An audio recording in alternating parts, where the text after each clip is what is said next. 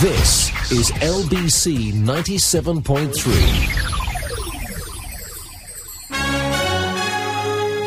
LBC 97.3. Call 0845 6060973. This is London's biggest conversation with Steve Allen. Morning. I bet you're dying to hear my opinion, aren't you? I could just imagine by this time they're going, now what will Steve Allen open with this morning? And the answer is the same as everybody else has opened with, but I'm not going to bore the pants off you, with sort of reading endless tributes to Margaret Thatcher. All I could say is, it doesn't matter what your political persuasion, it makes no difference, what colour you are, anything. Well, of course, it made a bit of a difference if you were gay, because Clause 28 was brought in by Margaret Thatcher. But it doesn't make any difference. She was a very, very powerful woman. You won't see her like ever again. There is nobody who ever came close to Margaret Thatcher in the cabinet. There were never any other women in the cabinet, which is probably a very wise decision. She powered on. She did it her way, as she said, and eventually it brought about her downfall. So it's very sad she's died, but she was a very powerful person. She really had crawled her way up. She was an example to everybody. But the one thing you have to remember is that she was fiercely patriotic. Fiercely patriotic. There is nothing that she wouldn't have done for the country. Listen, not even the Almighty managed to please everybody all of the time. So, what her legacy was, that people owned their council houses, people were able to buy shares in some of the big companies. There were lots of pluses. There were a few minuses. We had the poll tax riots. Of course, the unions didn't get on with them, but why would they? They seemed to be hell-bent on bringing the country down most of the time. Every time. I mean, let's face it, we've dealt with it enough times on LBC, haven't we? Where people have said, oh, look, we're having another tube driver strike. What for? The only people who get hurt? Us. She was determined to clamp down on things like that. Arthur Scargill, a complete waste of space. What some of the papers have done this morning is they've actually gone back over things that happened like 20 years ago. 20, 30 years ago. And you think, you can't keep rehashing it. Goodness sake, even in the Mirror today, they've actually got quotes from dead politicians. Quotes from dead, that's how desperate they are in the Mirror, who sort of say a nation divided. The Metro have just got a picture on the front. As you know, Duncan's been through these. I'll go through them again for you later on this morning. And it's very interesting because they've done its blanket coverage. All right, so it upsets a few people. Nobody gives a stuff anymore. Nobody cares. There's people down in Brixton. I have to be honest. Looking at the way some people have rearranged things, it is disrespectful. But there again, nobody gives a stuff about these people. Nobody cares about them at all. She died at 11:28. Of a stroke. She was reading. The funeral will be like Diana's. I think the Mirror have said, it's going to cost £8 million. So, of course, that'll get all the lefties going. They'll be going, oh, and all the right-wing people are going, oh, it's a tragic day. Cameron comes back from holiday. Blanket cover. You'll always remember where you were when you heard of the death of Margaret Thatcher. To be honest with you, I wasn't at all surprised when the news came through. She was 87. She was extremely frail. Extremely frail. So she's now found her peace. She can now be with Dennis. Dennis was the man that was there by her side. In fact, it was almost like royalty. I did smile somewhat when there was a quote from Buckingham Palace saying the Queen is extreme. I didn't think the Queen and Margaret Thatcher got on at all. I thought it was well known that sort of Margaret Thatcher thought that she was equal to the Queen and sort of tried to do it as best she could, but it just didn't kind of work, did it? And then you look at what George Galloway has said, may Thatcher burn in hellfire. He's an attention seeker. This is the man who crawled on his hands and knees being a pussycat to Rula Lenska. To be honest with you, the man's a buffoon. It's not his fault. Not his fault. He's just an attention seeker. You can probably find a load of them. There'll probably be some pitching up today on LBC, I shouldn't wonder. I'll run through later on exactly who's going to be pitching up, because it's going to be... I don't want it to become, non-stop Margaret Thatcher, because for many people, they go, well, that's instant switch off for me. I wasn't remotely interested in Margaret Thatcher. You don't have to be a Conservative to admire what she did. She took us into war with the Falklands. She was there for lots and lots of people. All right, so there were people there that, didn't benefit from Margaret Thatcher. But, she was the first and only... I can't see another female Prime Minister. Can you see anybody? Absolutely not. Absolutely not. She did lead Britain to victory in the Falklands War. She was dubbed the Iron Lady. I think it was a Russian journalist who called her the Iron Lady. She quite liked that tag. She smashed the power of the trade unions by facing down the national miners' strike led by Arthur Scargill. I don't know if there's been any quotes from Arthur Scargill. I haven't heard any quotes up to now. He's just been kicked out of his flat by the miners' union, the very union that he strove to represent all the time. She had a very close relationship with Reagan. In fact, at one point, I really thought they could have been an item. I know it sounds a bit daft, but when she got off the aircraft, I remember she gets off this helicopter, and he puts his arm on the back. It's almost like touching the Queen. You're not supposed to do things like that. Very, very interesting. Very, very interesting. She did transform Britain's economy. There was the privatisation of the phone, the utilities, the ailing steel industry. There were things like that she did. And also 5 million council house tenants, you might be one of them, were actually given the right to buy your own home. That's what she gave people. I know that they've been to Argentina and they found people who don't like it. You can find people you could probably go out in the street and say, what do you think of God? And people would say exactly the same thing, a bit Marmite. They called her Marmite, didn't they? You either love her or hate her. Either way, in Liverpool, the flags don't fly at half-mast, but they managed to dredge up Degsy, who was Derek Hatton, another champagne socialist who loved the old flash suits, loved appearing on television programmes, so, as a celebrity or otherwise. And he's still around. I was quite surprised to see him being interviewed the other day. He'd be quite a good guest to get for Nick Ferrari, actually, later on. In fact, I have a feeling I've just preempted myself. He is with Nick Ferrari this morning. She was good. For her one-liners, the lady's not for turning. Steve Nallen made a career out of impersonating Margaret Thatcher, but of course she was lampooned by Spitting Image and the alternative comedy The Young Ones, Scouser Alexi Sale and right-on comic Ben Elton. It was all good stuff, wasn't it? But then you're bound to find loads of people who don't like her. They've got George Galloway, Tramp the Dirt Down, a pathetic little old man. He's well past his sell-by. Ken Livingstone branded her policies fundamentally wrong and said she was to blame for every real problem facing Britain. Talk about making a mountain out of a molehill. Dear God, Ken, honestly, you don't let go. You're like a little Rottweiler, aren't you? You just have to accept the fact you're never going to be mayor again. You've got to live with it. You can't do anything about it. She was beside Reagan's coffin in 2004. She met Robert Mugabe. Didn't like him at all. George Bush Sr., Nelson Mandela, who came over here, I think, in 1990. But, of course, the big thing, as far as I was concerned, was that she came to power the year I joined LBC. Doesn't actually make any difference to anything, I have to tell you. But that was how long, and she was in for, 11 years? 11 years. And it was almost as if, as somebody said of Labour, to lose the election once, a little bit careless. Twice, not so good. To lose it 3 times, buffoons. Buffoons. Quite clearly, the country voted. And the country wanted Margaret Thatcher. I think women voted for her. All right, there'll be a few miners' wives who don't, and you can always find those people. We could probably find people this morning who hated her guts. It doesn't matter. It doesn't matter. She was the most powerful person, and she reigned for 11 years. Whether it was the rod of iron, and she kept all the women out of the cabinet. But I've looked at the women who surround modern-day leaders, and I can only describe them as modern-day leaders, because I don't think anybody is as passionate as she was about everything. She was able to survive on 4 hours sleep a night. She went round the world. She was able to mix. When you consider what humble beginnings she came out, she was working-class stock. The shop is still there. It's got a little plaque on it. It's a health food shop, I think, now. She'd be probably quite thrilled at that. In Grantham, where the flags were flying at half-mast, but over in Liverpool there was nothing. But there again, you expect that, don't you? You expect that in Liverpool. That would be the kind of thing, but it doesn't make any difference. We have no text this morning. Better tell you that now, so it means that we won't be doing our gadget giveaway till a bit later on. We think it's going to be up and running by 5, so as soon as it comes back in, I shall let you know. Plus, we've got other stories today in the newspapers. There are other things happening in the world.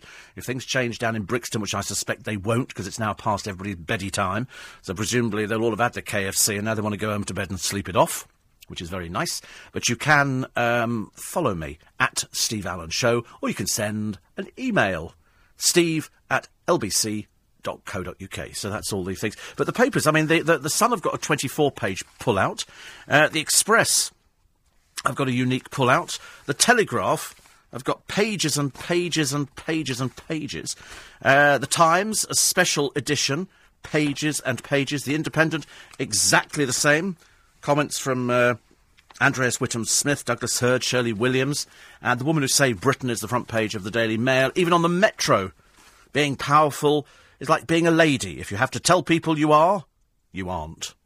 I mean, she came up with some the ladies not for turning. I mean, she knew how to do the rallying cry. The party faithful were there. I was speaking to somebody earlier on who went down to take pictures outside her house because there were lots of journalists out there and they ended up putting up barriers and everything else. He said there were a lot of Tory boys walking past, he said, putting flowers down. Because she was 87. You know, she was, for many people, an inspiration. Not for everybody, but there again, not everybody's popular, are they? You can't be, you know. I would be Lord above, I should imagine, if I was as popular as I thought I was probably going to be. But, you know, you get some people who like you, some people who don't like you. Frankly, I couldn't give a stuff either way. It doesn't make any difference to me. Not going to change my life. And I shouldn't imagine Margaret Thatcher bothers about it. It was her daughter Carol, who used to have a show at LBC years ago. In fact, when I joined, we were in Gough Square, as you know, off Fleet Street, and that's where Carol used to ride her bicycle from Downing Street and come up, chain it to the railings. Not that anybody ever walked through there, apart from drunk printers. And we were talking about that yesterday, actually, talking about the printers who, after the Sun moved themselves to Wapping, it confused the printers quite quickly, mainly because they were drunk all of the time and used to urinate in Gough Square. That was all they did, because the bars were open quite late. But Carol came in, and she just chained a bike up, came downstairs, did her programme, and then cycled back to Downing Street. That's what she did. Her producer, Mal Redding, told me at one time, he said, I went back for tea at 10 Downing Street, he said, and there's a flat at the top, and Margaret Thatcher made tea. You know, quite a thing. And then, of course, when we had Mark Thatcher in, if ever there was sort of a man up his own rear end, that would have to be Mark Thatcher. We had armed police in. They swept the square. We had marksmen for Mark Thatcher, the bloke who couldn't even find his way out of a desert, a buffoon of the First Order, I'm afraid, a complete idiot. You know, Carol Thatcher was always the one who was very down-to-earth. You wouldn't find anybody who was more down-to-earth than Carol Thatcher. I remember sitting there with her one evening, I was reading the news, and Melvyn Bragg came in, and Carol leant over and said, "Mummy said, would you like to come for dinner?" And I thought, it was just such a matter-of-fact thing. I sadly never got invited for dinner at number 10 Downing Street. So that puts me in my place. 4:15. Morning, Nick Ferrari. After the news at 7, he will continue to react to the news of Margaret Thatcher's death, and we'll be talking to her official biographer about what her legacy was. Plus, he'll be asking, is Cameron right? Did she save Britain? All that in a full review of the day's newspapers. Looking at them today, Vincent Moss, political editor of the Sunday Mirror. They're going to be talking about Margaret Thatcher's image, her beliefs, which were, I suppose, extreme at times. They've got lots of people on. There was a man who pitched up on Channel 4, and I can't remember, I can't remember who he was yesterday. And Jon Snow said to him, you know, when did you last see Margaret Thatcher? He said, I saw her yesterday. He saw her yesterday, he said, but I don't want to talk about it, it's a private thing. And so quite clearly her friends rally around, and they kind of sort of look after her, I suppose, in a way. That's why we couldn't understand why she was at the Ritz, I suppose, because of her association with the Barclay brothers. And also, it's a nice, if you're going to die somewhere, die at the Ritz. Good Lord, much better that than somewhere else. How much did she divide Britain? We're talking to Andrew Pearce, the consultant editor of the Daily Mail. It's interesting because he grew up, I know Andrew will tell you this morning, he grew up on a council estate.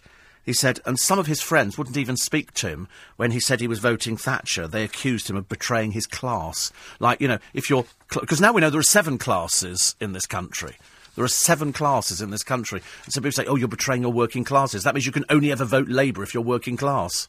What a ridiculous stance to hold. I mean, you know, there are more champagne socialists out there than anybody else. They'll talk to Virginia Bottomley, now a baroness, Tory peer and minister in Thatcher's cabinet. John Redwood will be here as well. Sarah Richardson, Francis Beckett. Lots of people all pitching up with Nick Ferrari this morning. By the way, the techs appear to be working. I mean, if they are, they've done a brilliant job, so well done, guys. Thank you very much indeed. I don't even know where they repair them from. Are they in Germany or something? Is it one of those things? But I think it's the whole company who've been affected. So I was talking to my friend earlier on. And so, but we're still waiting for the green light, but they appear to be coming through. Whether they're filtering through bit by bit, I don't know. 84850. Mark Thatcher, Steve, is cut from the same cloth as Prince Andrew. I absolutely would agree with you there. I absolutely would agree. I mean, Mark Thatcher, that was what amazed us when he came into LBC all those years ago, is that we had to have armed police in there for Mark Thatcher. As if he was somebody important. Nobody. June says, in Dudley, I remember Liz Taylor's tribute to John Wayne, which was simply John Wayne, American. Can I add the same words? Margaret Thatcher, Englishwoman. Good to know she's with Dennis. Yes, I mean, he was the man, he was the rock. I remember that there was that standard joke, wasn't there, Dennis, who actually came through customs with Margaret Thatcher. And Margaret said, I'd like to declare a litre of whiskey. And the customs man said, well, I've been through your luggage, where is it? And she said, Dennis has drunk it. Because he was known for his tipples.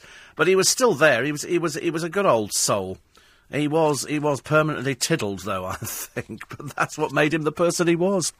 Somebody said here, George Galloway's comment was disgraceful. Well, perhaps they'll say the same about him when he's dead. Only to be honest with you, nobody would actually care about George Galloway. All these people who come out and decry... It doesn't, as I say, it doesn't really matter whether you liked her, whether you didn't like her. The one thing I was always taught was you don't speak ill of the dead. You don't disrespect somebody because they're dead. Whether you liked them or you didn't like them, didn't make any difference. I shouldn't imagine George Galloway ever had much to do with Margaret Thatcher. But if somebody phones him up for a quote, he is rent-a-gob, isn't he? He'll come up with anything. But it doesn't matter.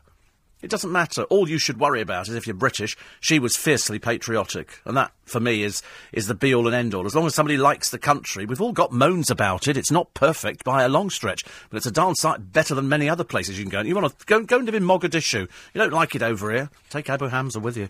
You know, take half these blooming people there. So there's loads of the critics of Margaret Thatcher. They're all failed people who sort of just moan about things and don't get anywhere. The one thing I do want to talk about as well, because it's very apropos to this programme, is the grandmother in Bali. Who, remember, it came... I mean, we don't normally do things like this. I would sort of do it in passing. This is the woman who, Lindsay Sandiford, 56, who was sentenced to death. Then it went to appeal, and she's lost the appeal, so they've said she will face the firing squad. I think she's got about a month to appeal against this decision. The trouble is, if you're... I don't know. I go by people's, the way that people react, people's mannerisms. I look at hand gestures. I look at everything. I'm pretty good at telling if somebody's spinning you a yarn. And when she came out of court the other day, she had her head covered in a blanket. And I'm thinking, what's the purpose of that, dear? If you're innocent, you've got the blanket off saying, listen, I've told them I'm innocent. No, she was cowering in the corner like a convicted criminal. I firmly believe she's telling lies, though, because I don't think... If you were really innocent and you've been found guilty in a court, you're going to be screaming through the bars, I am innocent, I'm telling you, this happened, this was the way it happened. Not hiding your head under a blanket. And then she moves the blanket back thinking they've all gone. Of course, the press are there taking pictures, and then she puts the blanket over her head again. We know what you look like, dear. We know what you look like. We know what your neighbours have said about you, and it's not the most complimentary thing. I firmly believe you are a drug smuggler. And the court have now found you guilty twice. And if you face the death penalty, I couldn't care less. Unfortunately, if you're caught with drugs in certain countries, you know the penalty. You can't explain it to people.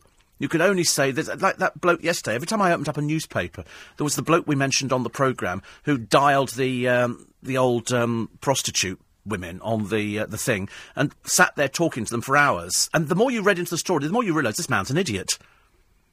Very kindly, Vodafone, very kindly, have agreed to knock his bill back. So he's had all this pervy chat with all these girls, but he's not paying for most of it, because they've said, all right, we actually could have pulled the plug, so we're going to knock off 60,000 quid. And so, but he will be paying 23,000. I haven't got a job. I thought, well, then why, after they cut one of his phones off, did he go out and get another phone and another SIM card and start carried on where he left off? The man's an idiot. The more I looked at him, the more I thought, you're a prime candidate for Jeremy Kyle. The programme that seems to applaud these kind of people. I was watching Frankie Boyle. Very ironic. I was watching Frankie Boyle, a DVD, and he talks about Thatcher. And it was just strange. I'm thinking, but wait a minute. Thatcher, has just died, and here you are talking about this a few years back. So her legacy continues. The grandmother will face the death penalty, but she probably won't be executed. I don't think they've executed anybody since 2008. It's kind of the threat, isn't it, that it might be your day. I think there's about 100 and something prisoners on death row, and they haven't executed, which, as far as I'm concerned, is just prolonging the agony. If somebody has been found guilty of a crime and they've been sentenced to death, don't just leave them, if they've had, say, an appeal and you've been through due process, well, then I think what you have to do, you have to sort of go for it. Seems harsh, doesn't it? I'm not really a huge fan of the death penalty. Sometimes when I think that there are certain things... if it was a member of my family murdered, I'd be calling for the death penalty, screaming from the top of St Paul's Cathedral. But that would just be a gut reaction. That would be the kind of thing that you all want. I never understand how people can forgive murderers. I really can't. But that's just me. I might think differently if I was in a similar situation. But you do look at cases in the paper and you think, do you know, I mean, the moment I heard about the Philpotts, I was calling for the death penalty in my own mind. The moment I saw them, and the moment I heard their lies, and I looked at the fact... All I kept thinking about with the Philpotts, and luckily they don't make much of the papers today, thank God. Hope they rot in hell. If anybody should rot in hell, it should be Mick Philpott, his ghastly wife and their friend, because all I keep thinking about is 6 little coffins. I keep thinking about 6 little kids who don't get the chance to grow up, who don't get the chance to go to school, who don't get the chance to have Christmases, who don't get the chance to get married and have children. Their life has been taken away from them. Depends whether you believe in rebirth. Depends whether you think they've gone to a better place and they're probably happier away from that ghastly monster. You know, small wonder that Mick Philpott yesterday, they were quoted as saying he's had to be moved to a secure cell because he fears for his life. Good! Good. It's a shame that your children didn't have that fear as well, because they wouldn't have stood upstairs while you poured the petrol and set the house on fire. It's a shame that they were in 2 bedrooms as opposed to 1, so you could rescue them and do your big hero bit.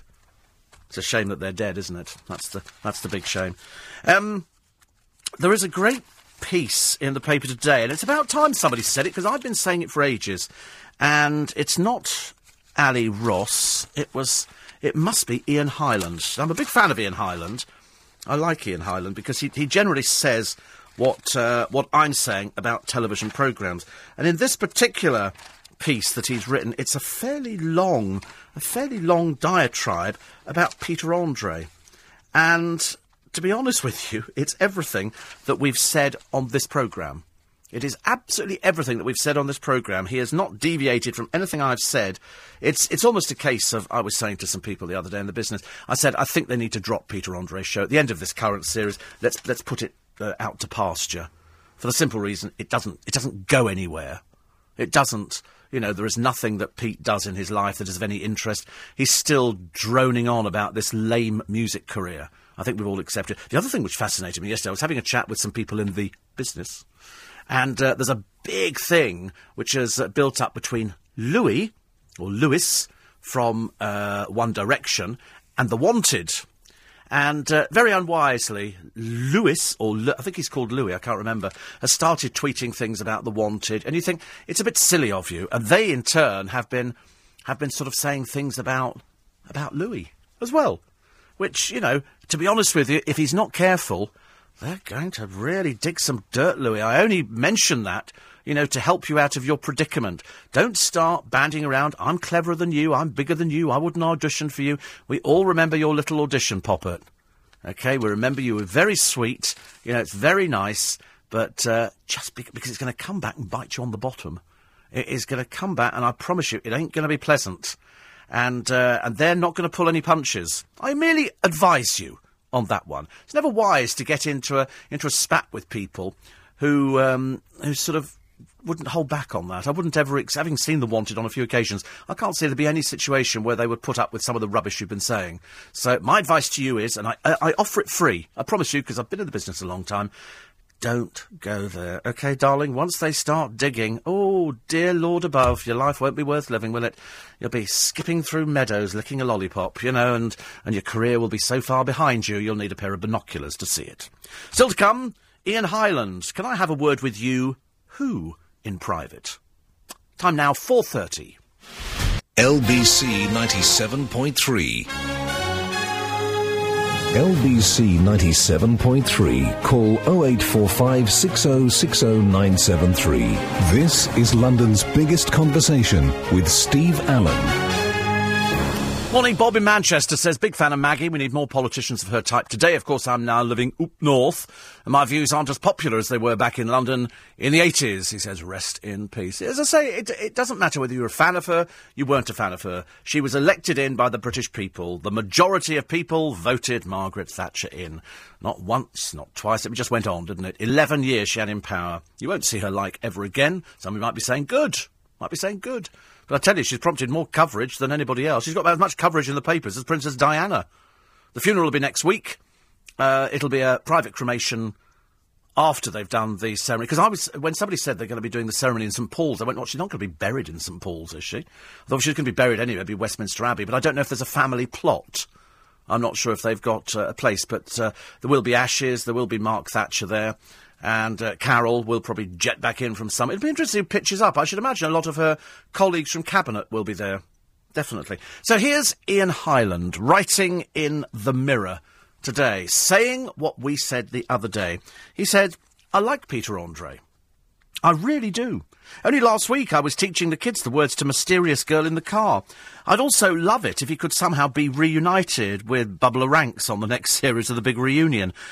And it goes without saying that his introduction film and the subsequent ribbing it took from Ant and Dec will always be in the top 10 of I'm a Celebrity moment of all time. Yes, he's all right, is Peter Andre. He's a needy buffoon at times, for sure, but you can tell his heart's in the right place. ITV2 and Peter Andre's management team, though, the closest thing the television industry has to an axis of evil.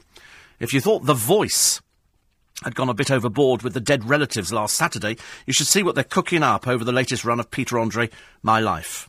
Because despite their bold claims about private time being more important than ever, they still thought nothing about shoving the TV camera back in his face 4 weeks after his brother Andrew died of cancer. They may have exploited many aspects of Pete's life in the past, including his ex-wife, his kids, his fans and his viral meningitis, but this crossed the line. Whatever happened to a private grief? I mean, would it have hurt to keep the cameras packed away for a few more weeks? Would the National TV Awards red carpet really have suffered if Pete hadn't walked down it? Would his meeting with a terminally ill fan have meant any less to her if she hadn't a camera crew and assorted hangers-on thrust in her face as well? And more importantly, would his team have even run the risk of the beef drying out, waiting for Pete to arrive, if there hadn't been the chance of a few minutes of weepy footage at that impromptu Sunday lunch party for him and his other brothers? The sensible answer to any of these questions would be no. Sadly, the cynical answer would be yes. And cynicism seems to win every time for his team, who clearly believe that if they want his fans to carry on buying into and from brand Andre, nothing can ever be considered off-limits. It's a bizarre way to treat a grieving man and his family, of course. I'm surprised they haven't lasered "Nothing is real unless it's been caught on camera" to the inside of his eyelids. And the saddest thing that a small part of Pete must see it's a bit off. That's perhaps why he felt the need to justify it all with this laughable explanation. You can't just have 6 months off. You'll lose your job. Ian Hyland writes, Pete, mate, you took 6 years off in the late 90s and you survived just fine. P.S. In the interests of balance, I'm happy to report Pete loves his kids. I could sense, he says, you were worrying about that. Yeah, we're always keen to point out Pete loves his kids. He loves his girlfriend. Let's face it, she loves the publicity. Oh, my God, does she love the... She's learnt how to pose and everything. From just being an ordinary student, she does it... She looks like she's wandered off Babe Station. Poor creature, honestly. But anyway, it's nice, because Pete's so similar, and he said, and she has been with me through all of this. Yep, she's been with you, and the film crew, and the camera crew, and the children, and everybody. But it's now got Pete beyond a joke. I don't really want to say it, but, mate, why don't you take 6 years off? You know, you made a bit of money. Why don't you just go abroad, go back to your brother's gym in Larnaca, go and do something, for God's sake, but keep off the television, because I've seen everything about your life. I don't want to know anything else. I think that, as Ian Hyland says, grief is private. Shame on the management company. Shame on ITV2 for actually showing somebody's grief where he's made to talk about his brother's death for the purposes of a television programme, for the purposes of entertainment. And that's all it comes down to. It's an entertainment programme with a bloke who's so deluded he seriously believes that he's got a musical career going. He hasn't. We all said yes. For some reason, I don't know, he came up in conversation. We were chatting away to a load of people in the business, and they all said the same. He's nice, but he's slightly dim. And he'll sort of go in for anything. He really believes that the public want this kind of trash, I'm afraid. And I don't. Martin on the M4 says, if you started LBC when Thatcher came to power, you must have been 9 years old, as you keep telling us you're 39. Don't start that one. Don't start that one. I was very young. My mother pushed me in a pram. They shoved a pair of headphones on my head, and my first programme was goo, goo, goo, goo, goo. And that was it, I'm afraid. That'll teach you, living on the M4. Good to hear you're still here, Steve, after you just disappeared yesterday morning. We were all disappeared. Oh, yes, I didn't disappear. It's just that I tell you what happened yesterday morning at the end of the programme. I didn't get a chance to say goodbye, and I'll tell you for why. Is because Burley, the system that we use for doing things with, crashed and everything went blank.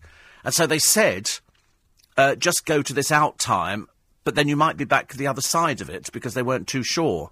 And I kept thinking, no, that's Susan's programme. I don't want to intrude on Susan. I'm sure she'd have to sit down and do a paper review for you and sort of wander through the papers. And so I was sort of semi-standby and semi-not. And then we had to go, do you need me? Do you not need me? They went, no, it's okay now. And so I left. But that's why it was a little bit bizarre. He says, we're all worried that Chucky had come to get you.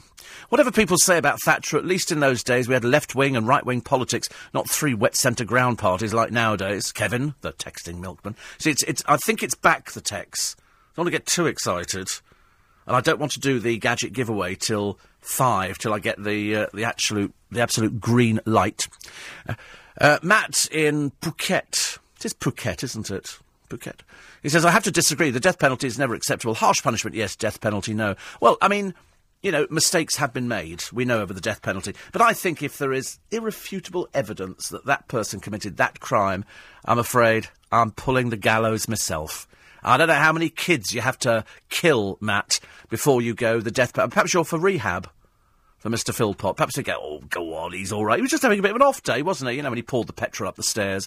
Bit of an off day, you know, and then lied about it on oath, which makes a mockery of anybody standing in court saying, I swear by Almighty God to tell the truth, the old truth, and nothing but the truth. Because 95% of them lie through their bloody teeth. So, Galloway tweets, Thatcher burn in hell. Well, who wants a politician who's gullible and naive enough to seriously fantasise in that kind of religious mythology, says Mark. I mean, I don't know why people bother giving time to George Galloway. It's my fault for mentioning it this morning. I'm so sorry. 84850, steve@lbc.co.uk. Peter Andre is a sad man, deluded into thinking he's some kind of superstar when he's really just a little bit of a vacuum. I think he's in a bit of a vacuum. He's got the girlfriend who's at uni, who, as I say, every time you see her out with it, she's loving every minute of it. You can tell, you know, she certainly ain't just playing Peter Andre's girlfriend. Let me tell you that for a fact. You can spot that one a mile off. She's loving every second of it. Every second. Saturday's Babe, out of rehab this week, Frankie Sandford, and soccer ace Wayne Bridge are to tie the knot. Oh, lovely. They've been dating for 2 years. God, I'm so bored with them already. I suppose you've got to come up with something, love, to try and keep the publicity going. It can't be easy, can it? 3 hours, says Ali Ross, into the new series. Somebody finally cracked and mentioned the L word. Last year, said Judge Danny O'Donoghue, plucking her name almost out of thin air, Tom did something amazing with Leanne Mitchell. And nobody saw it coming. This is The Voice, I'm afraid. I mean, Danny O'Donoghue. I mean, who is he? He's in a group, apparently, but they brought him back to one of the world's most boring programmes on television. Loose Woman's Interview of the Week, Andrea McLean. Your wife, she's a woman. Emmerdale's Tony Audenshaw. Yes. Not bright, is she? But there again, you know, you take somebody off the weather and you stretch them, I'm afraid, a little bit. And God knows she has been stretched. She has been stretched. There's an abattoir been shut. It's been linked to horse meat, which is not so good, I'm afraid. And there's some pictures in the paper of Declan Donnelly's new girlfriend. This is Ashley Robertson. Do you know, to be honest with you, did you see her hair scraped back and she's wearing her underwear? She looks like somebody's walked out of Croydon. I don't want to be rude about her, but by God, I mean, you know, you don't want your girlfriend parading around like that, do you? He's not into that kind of thing. He's really not. I think he likes the idea. I think secretly underneath, you know, he's... Ooh. Helen Flanagan, not all there in the upstairs department. As they say, the lights are on, but nobody's home. The lift does not reach the top floor. She's a number of sandwiches short of a picnic. She's not the full shilling. And she says here, Manchester's very glam, tan, heels, and we don't wear coats. No, only tramps, dear, go out with no coats on. It's all fur coat and no knickers, isn't it? Worst dressed celebrities. Chelsea Healy. God, she's not still going, is she? Jenny McAlpine. Brooke Vincent, the Gallagher brothers. We've never seen anybody dressed so badly as the poor old Gallagher brothers. Best dressed celebrities, Samia Garda. Well, she just had her new boobs done, hasn't she? So I suppose that makes her best dressed now. Gary Barlow. Yorgie Porter. Oh, no, who's she? Yorgie Porter. Oh, she does. Oh, from Hollyoaks. Oh, God, honestly. Still don't know who she is. Nick Grimshaw. Best dressed celebrities. Bit gay, isn't it, I think? Some of the outfits... Looks like Rupert the Bear, I'm afraid. I liked Rupert the Bear.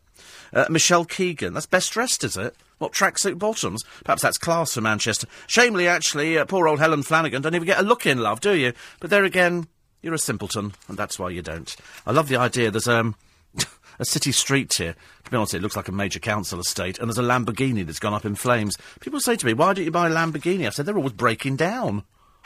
I keep saying that. I remember JK had one ages ago, their little... I don't know where he's gone to, the little singer, the little midget singer bloke. And he used to lose his temper. Little people lose their temper, I've discovered. I don't know why. Why little people a bit more sort of fiery? You know, it's not good, is it? What's this one here? I was trying to find something. This is a traffic warden. They found his notebook, and it's revealed the torment of abuse hurled at him in one morning. Apparently, everybody called. You know, if you're a traffic warden, people abuse you. Admittedly, some traffic wardens are not the brightest pennies in the box. You know, I don't think we'd be telling fibs if we said something like that.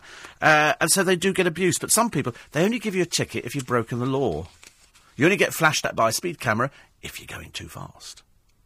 It's called common sense. So if you park somewhere and you put on your little winker lights and then you run off to the cash machine, you're going to get a ticket. It's as simple as that. To be honest with you, I wouldn't even bother having traffic wardens on the street. Put in some more CCTV, you have an operator sitting there, somebody pulls into the side of the road, they put their winker lights on, and you do the close-up number plate, and you just send them a £50 thing in the post. If I see another cyclist on the pavement, I'm going to push them off. I swear to God, I'm going to get a walking stick and jam it between the spokes on their bicycle. These people are a bloody menace round here. There was a woman the other day. I did shout abuse. I'm ever so sorry. It's not like me at all. Get off the pavement, I said. Sadly, I don't think she heard me, because I didn't actually speak the words. I shouted them in my own head. But it's very annoying. You're standing there, and they ring their bell. I, of course, stand my ground. I'm not going anywhere. Not going anywhere. We think that the maintenance has been completed. We're currently seeing a backlog of SMS messages into the consoles. Adele, this is so exciting. I mean, really, we've never been so excited for ages, isn't it? All of a sudden, we've got a backlog. I've never had a backlog in ages. I took some cream for it at one time, but I mean, that was something completely different. But we're very thrilled. So once the backlog is cleared, we will be able to tell. Although some of them look fairly recent to me. But Adele, I'm in your hands. Well, not necessarily, you know. Might be somebody else's hands. 84850. Steve, innocent people who have suffered the death penalty were sentenced due to irrefutable evidence. Well, how many are there? Answer, there's not that many. There's not that many. But I suppose one could be considered as too many, couldn't it? Margaret Thatcher in Metro today. In fact, in every single paper, there's a book of condolence in Grantham, and people are signing it. People are signing it. But what's interesting is news providers slipped up in the frenzy to report Baroness Thatcher's death. The BBC raised eyebrows when it posted a headline on its website reading, "Live, Baroness Thatcher dies." It compounded the error by following the headline with the explanation, "Reaction as former UK Prime Minister Margaret Thatcher dies following a strike." Doesn't make any sense, does it really? But that's the BBC for you. Lots of people, no action, I'm afraid. 5:15. LBC 97.3. Call 0845 6060 973. This is London's biggest conversation with Steve Allen. Morning, 14 minutes to 5. So those key moments. Margaret Roberts, as was, born 1925. Do you know, it was just, I think, literally around the corner. It was. I mean, just weeks before the 10th anniversary of the death of Dennis. I think it was weeks. I mean, she described him as the golden thread in her life. They'd been married for more than 50 years. She often admitted she couldn't actually do the job properly without the unstinting support of her marvellous husband. She first stood for Parliament... Sorry? June 2003, was that? So she first stood for Parliament in the 1950s election. She married Dennis Thatcher in 51. I think he was divorced.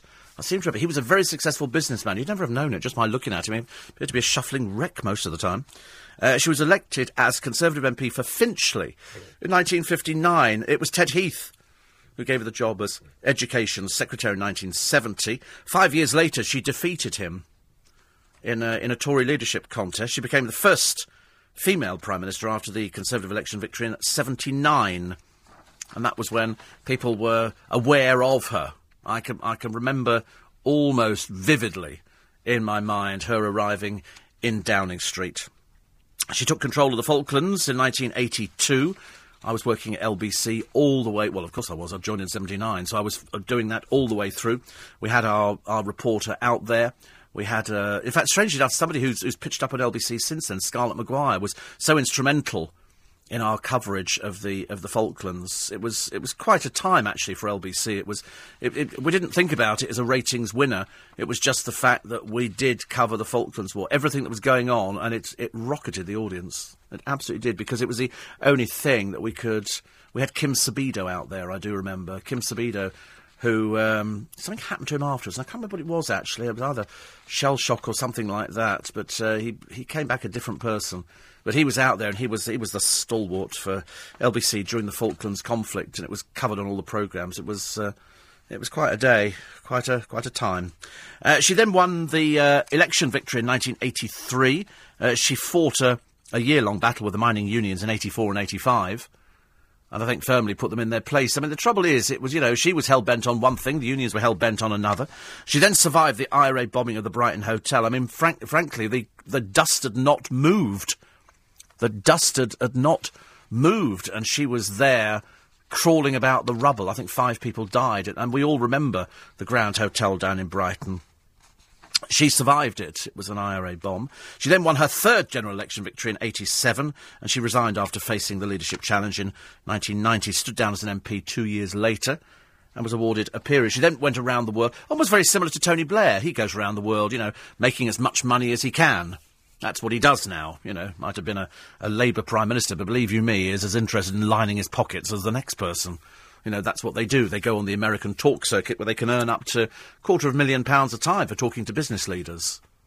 That's how it works. It's, that's how they make their money. But, of course, she had money. I don't think money motivated her. She always reminds me a little bit, I mean, it's not quite the same, of Daniel Radcliffe, who's got a fortune of £50 million, probably now more than £50 million. And so he doesn't need to do jobs for money. He doesn't need to worry about it. He's got the money. He can afford to do what he wants to do. Margaret Thatcher's love was politics. There was nothing that she liked more than politics.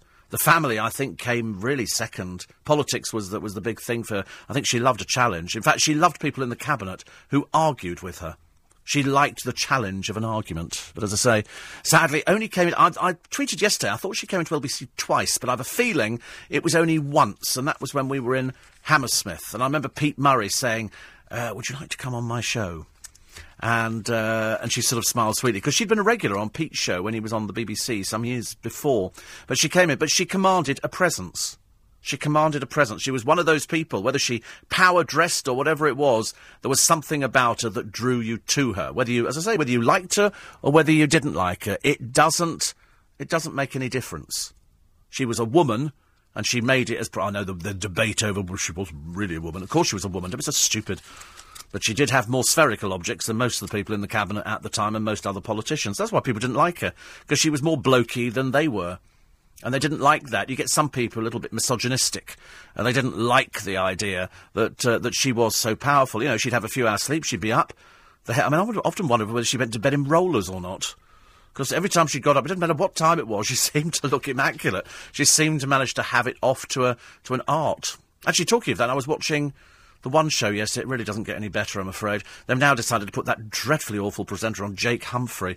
I don't know who on earth in their right mind ever thought you can move from children's BBC to presenting grown-up programmes. They must be off their trolleys or something. He was bad enough on motor racing, where it was drip television time. If ever there was anything boring, it was motor racing. Zoom, zoom, blurred adverts, ladies and gentlemen. And so then they pitched him up on a quiz show, and he was hopeless at that. Hopeless. When you watch masters like Bob Monkhouse and God, I can think of tons of people, Bob Monkhouse and people like that, who were very good at doing quiz shows. Then you watch Jake Humphrey, you lose the will to live, don't you?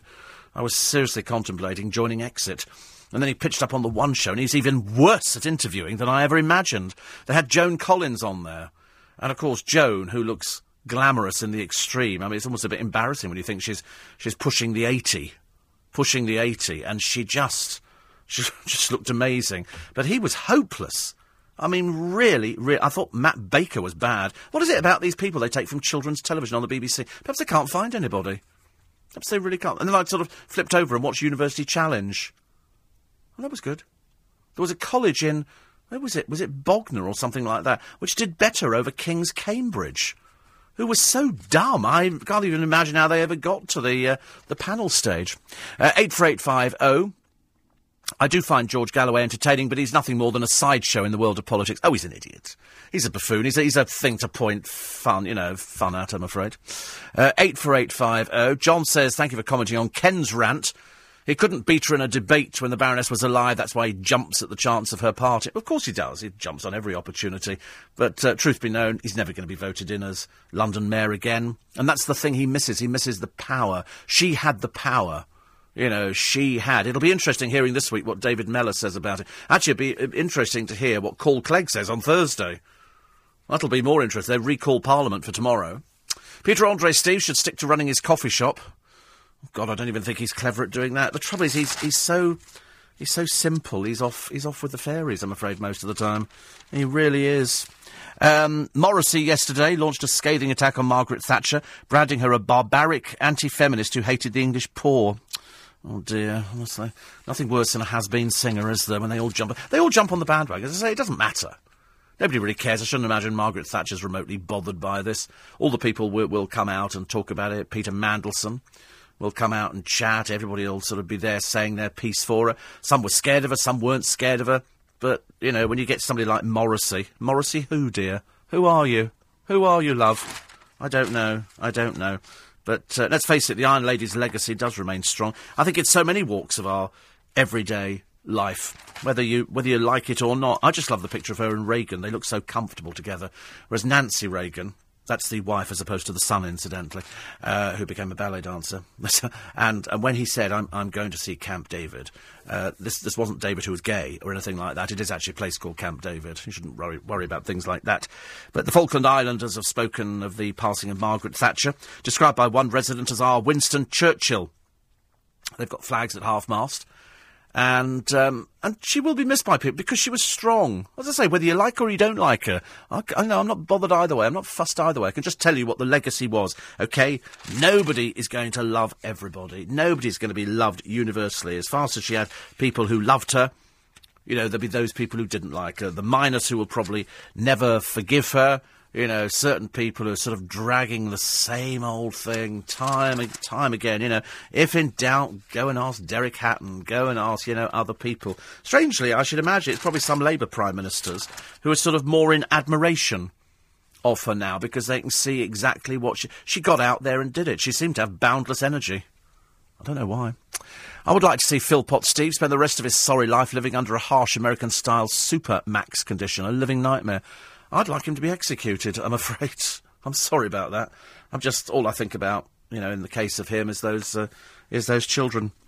Carol Vorderman says she's often asked about her stint as Cher on Stars in Their Eyes. Really, dear? You surprise me. I don't think anybody was asking you that again. But, she has. And Lauren Goodger says she's the most memorable star of the show. She says, I think Us Originals will always be remembered as it's kind of fading now. I think your career faded some time ago, dear, when you pitched up at Jordan's wedding. I thought by that time most people thought you'd finished. You didn't do anything on the Dancing on Ice because you haven't got any talent in that department. You're foul-mouthed, which we've seen evidence of on the television, and you can't actually do anything. Oh, and your tanning shop's closed. But I know you're opening a bigger one, love. We're just waiting for it. It's just gone a little bit long. Will I Am, or William, they've all got these poncy names now, is hoping to persuade co-star Brittany to come along and help mentor some contestants. He says, I know she's great at advising others. Whitney? Oh, yeah. Brittany Spears. Yeah, she'll be great at mentoring, won't she? Just the kind of thing you need. Some doolally crackpot from America. That's all we need. It's like bad enough with Will I Am. I didn't realise, I saw him the other day, how short he is. My doll Chucky at home is taller. I like that idea. Ray Liotta is in a new film called Place Beyond the Pines. And there's a camel handed as a gift to President Francois Mitterrand has been eaten by the family in Mali that he asked to care for it. Dear. But anyway, it was presented to Mr. Hollande, Francois Hollande, by the town of Timbuktu in thanks for sending his troops to defeat Islamic rebels. He left it with locals, joking he'd use it as transport. But apparently they've made it into a stew. Dear me. I suppose people do eat camel. I've never actually thought about whether we eat camel or not. Lovely picture of the paper today of Ant and Dec morphing into Ronnie and Reggie. No, they look like Ant and Dec with just clothes on. And it's Britain's Got Talent. I mean, to be honest with you, they always go away, don't they, to watch the golf, we were told yesterday. Now they're back for Britain's Got Talent, and they'll stand there and go, I can't believe it. Whereas you think, of course you can. Stop acting. The acting, I mean, small wonder they don't act anymore. It is terrible, I'm afraid. Her opposition to Europe was Maggie's undoing. Yes, I mean, I agree with you. She came back from that. That was the death knell, wasn't it? All singing shows are naff. I'm surprised they're still going, says Scott on the A10. Well, it's because they're cheap to make. They're very, very cheap to make. I was watching a rehash of Britain's Got Talent, or as I prefer to call it, Britain's Got No More Talent, I'm afraid, at all. It's run out. And it was a show, they put them all together. There were diversity on there. There was that dancing, the Sikh, you know, who danced, that one, which I thought was fabulous. I can't remember what they were called, but they were really good. And then it had Pudsey, the dog, who sort of looked like he was getting a bit too friendly with the owner. But there you go, you know, I can't, you know, some dog turns around and starts pushing you backwards. You kind of worry a little bit, don't you? Next thing it'll be asking for a pay rise, even though it's made a lot of money. And then it up-pitched Susan Boyle. My name's Susan Boyle. What's the dream? I don't know. I want to dance with a broom.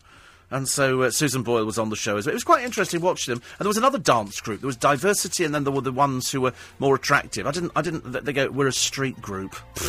Yeah, right. Nobody's ever going to make any money in that group. Somebody'll have to sell the story. But there is the lead singer, isn't it? The lead dancer. You know, the others are all a lot younger. I mean, it's quite nice, but frankly, it bores me senseless. It bores me senseless. It probably makes me a dreadful person. A dreadful person. We think, slowly but surely, we are getting back with the text messages. 84850, steve@lbc.co.uk, and I will have a gadget giveaway very shortly. News at 5 is next. LBC 97.3. Text 84850. Tweet at LBC 973. This is London's biggest conversation with Steve Allen. Randolph says, is Peter Andre still doing concerts? How are his record sales doing, and where's his song in the pop charts? Well, he doesn't get played on radio, because unlike years ago, and I speak actually as somebody who doesn't work in music radio, so I'm speaking probably off the top of my head. I've got no idea at all. But most radio stations now have what they call a music policy. Years ago, there'd be all sorts of music on a radio station, everything from soul to rhythm and blues to reggae. Love reggae. To just about anything, really. You would have all sorts of things on one station. Then the stations started splitting off. So you had an oldies station, you know, a gold station. And you have stations that play particular songs from the 80s and the 90s. And so everybody's targeted. So really, Peter Andre doesn't kind of fit into anything. There's nowhere where you can put him. You might sort of have him in and he goes, yeah, I've got a record out. But there's no stations. If you remember, it was difficult some years ago. Cliff Richard found he couldn't get played on radio stations because the people who were programming the music didn't really have a place for Cliff Richard. You're not going to... I don't think you're going to hear Cliff Richard anywhere in this building. I'd be very, very surprised. I can't think of any... Oh, apart from, say, Gold. I think that would be the only place. But the rest of the time, they wouldn't. So Peter Andre doesn't do it. I'm sure that people buy his stuff, but they probably buy it online.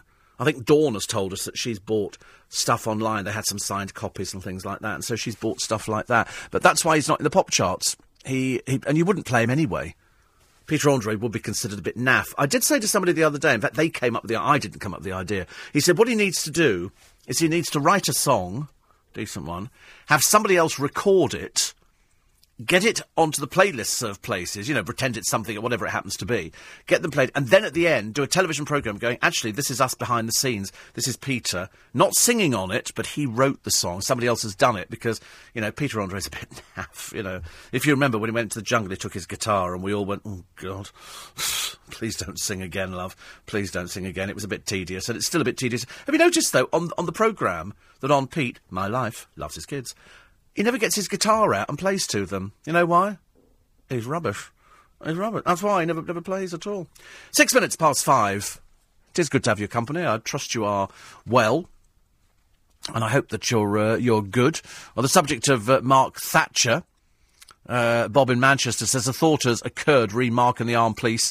There may well have been a few people looking to get at him. Well, I can't remember. This is way back. This must be 80-something. Very early 80s. I thought that came along a little bit later, his little problems, as we call them nowadays.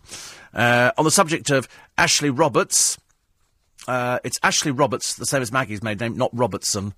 Thank you, Malcolm. I don't really care, actually. I mean, I'm looking at the picture of her in the paper today in her underwear, and she ain't a looker, put it that way. You know, she needs long hair to make her look reasonably attractive. Apart from that, it's dreadful. 84850. 20 of us sat in a room auditioning for Beat the Pack. When told who the host was going to be, we all said, who? We were shown a picture and said, who? Who is the host of Beat the Pack? I don't know. I don't even know what the thing is. Oh, is Beat the Pack that, Oh, Sam's going to find out. I don't even know what the thing is. Is that quiz show on the television hosted by Jake, what's his name? It is. It's dreadful. He can't present for toffee. I don't know why they're using him all of a sudden. But then they're still pursuing that Welsh girl on the one show, aren't they? I don't know why that's still there. It doesn't work at all. The other thing, which is very good, this is Paris Brown, and they're now looking at her tweets. It turns out they were done some time ago. They aren't recent tweets. They're old tweets. This is a girl who was the czar for young people, the one who looks like Bungle out of Rainbow. I can't do a voice. I can only do George. I don't want to do it now because it ends up sounding like Prince Charles, so there's no point in depressing yourself this morning over that one, I'm afraid.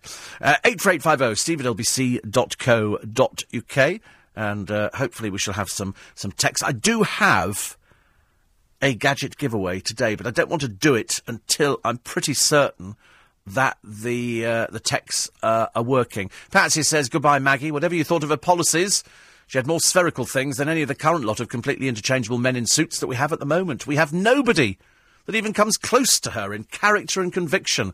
I bet she wouldn't have allowed the current trend of benefit fraud to continue unchecked.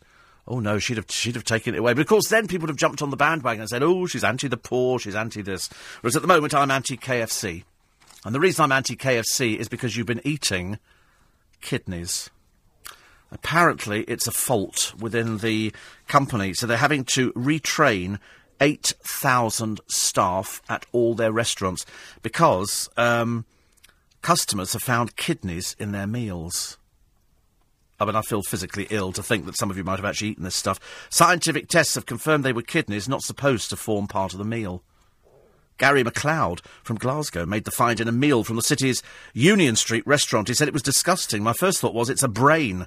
I shall never go back. A spokesman for KFC says it appears kidneys were not removed in the process of preparation. We've spoken to all our restaurant managers, retrained our cooks, and introduced a new online learning programme. But some of them, of course, probably don't speak English, so I should imagine they've got no idea what they're on about. My advice is, why don't you ask them when you go in there, sorry, are there kidneys in this, or have you managed to sort it out? I bet they look at you blankly. As indeed they do in most of these things. 84850 steve@lbc.co.uk. I'm from the Glasgow area. Ex-forces and a Tory through and through, thanks to Mrs Thatcher. I've had members of my family not speak to me because of my support for her. That's strange. Why would people stop talking to you for things like that? Did you see Off Their Rockers on ITV, a comedy about old-age people on Sunday? Load of rubbish. See, I thought... I spoke to somebody yesterday in this building who said they thought it was quite good, but they didn't see it was going to go beyond one series or one episode. He said, because once you've seen the gag, you've seen it. It's old people behaving badly. One of them coming out of a store with all these bags laden down. They've shoplifted them, and they get people to help them back to the car. Dean says at least Peter Andre has got, his new girlfriend has got brains, not like the brains of a rocking horse Katie. Annoying price. Yes. And Eric in Enfield went on a guided tour of Bermondsey, plus the Shard visit with Diane Burstein. He said, is there anything this lady does not know about London? No, there isn't. That's why she's a blue badge guide. That's why she's good. 84850. The death of Lady Thatcher is linked on the TV news with footage of the Falklands, Brighton, the speeches. Galloway will be marked, if at all, with footage of him pretending to be a cat. Sad, pathetic man. This is George Galloway, who said that we should trample the earth, presumably on her grave, and said she should burn in hellfires.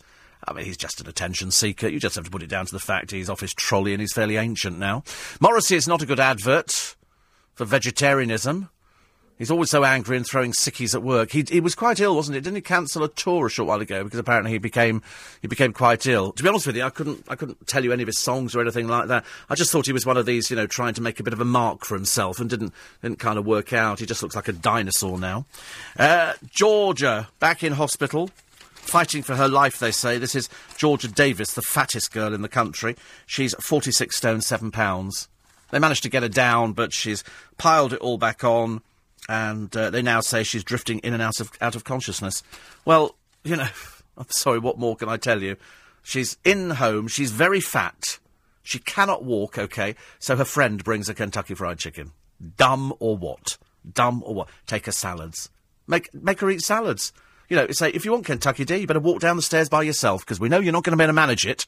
So that's why, you know, it's not going to happen. Not going to happen, I'm afraid.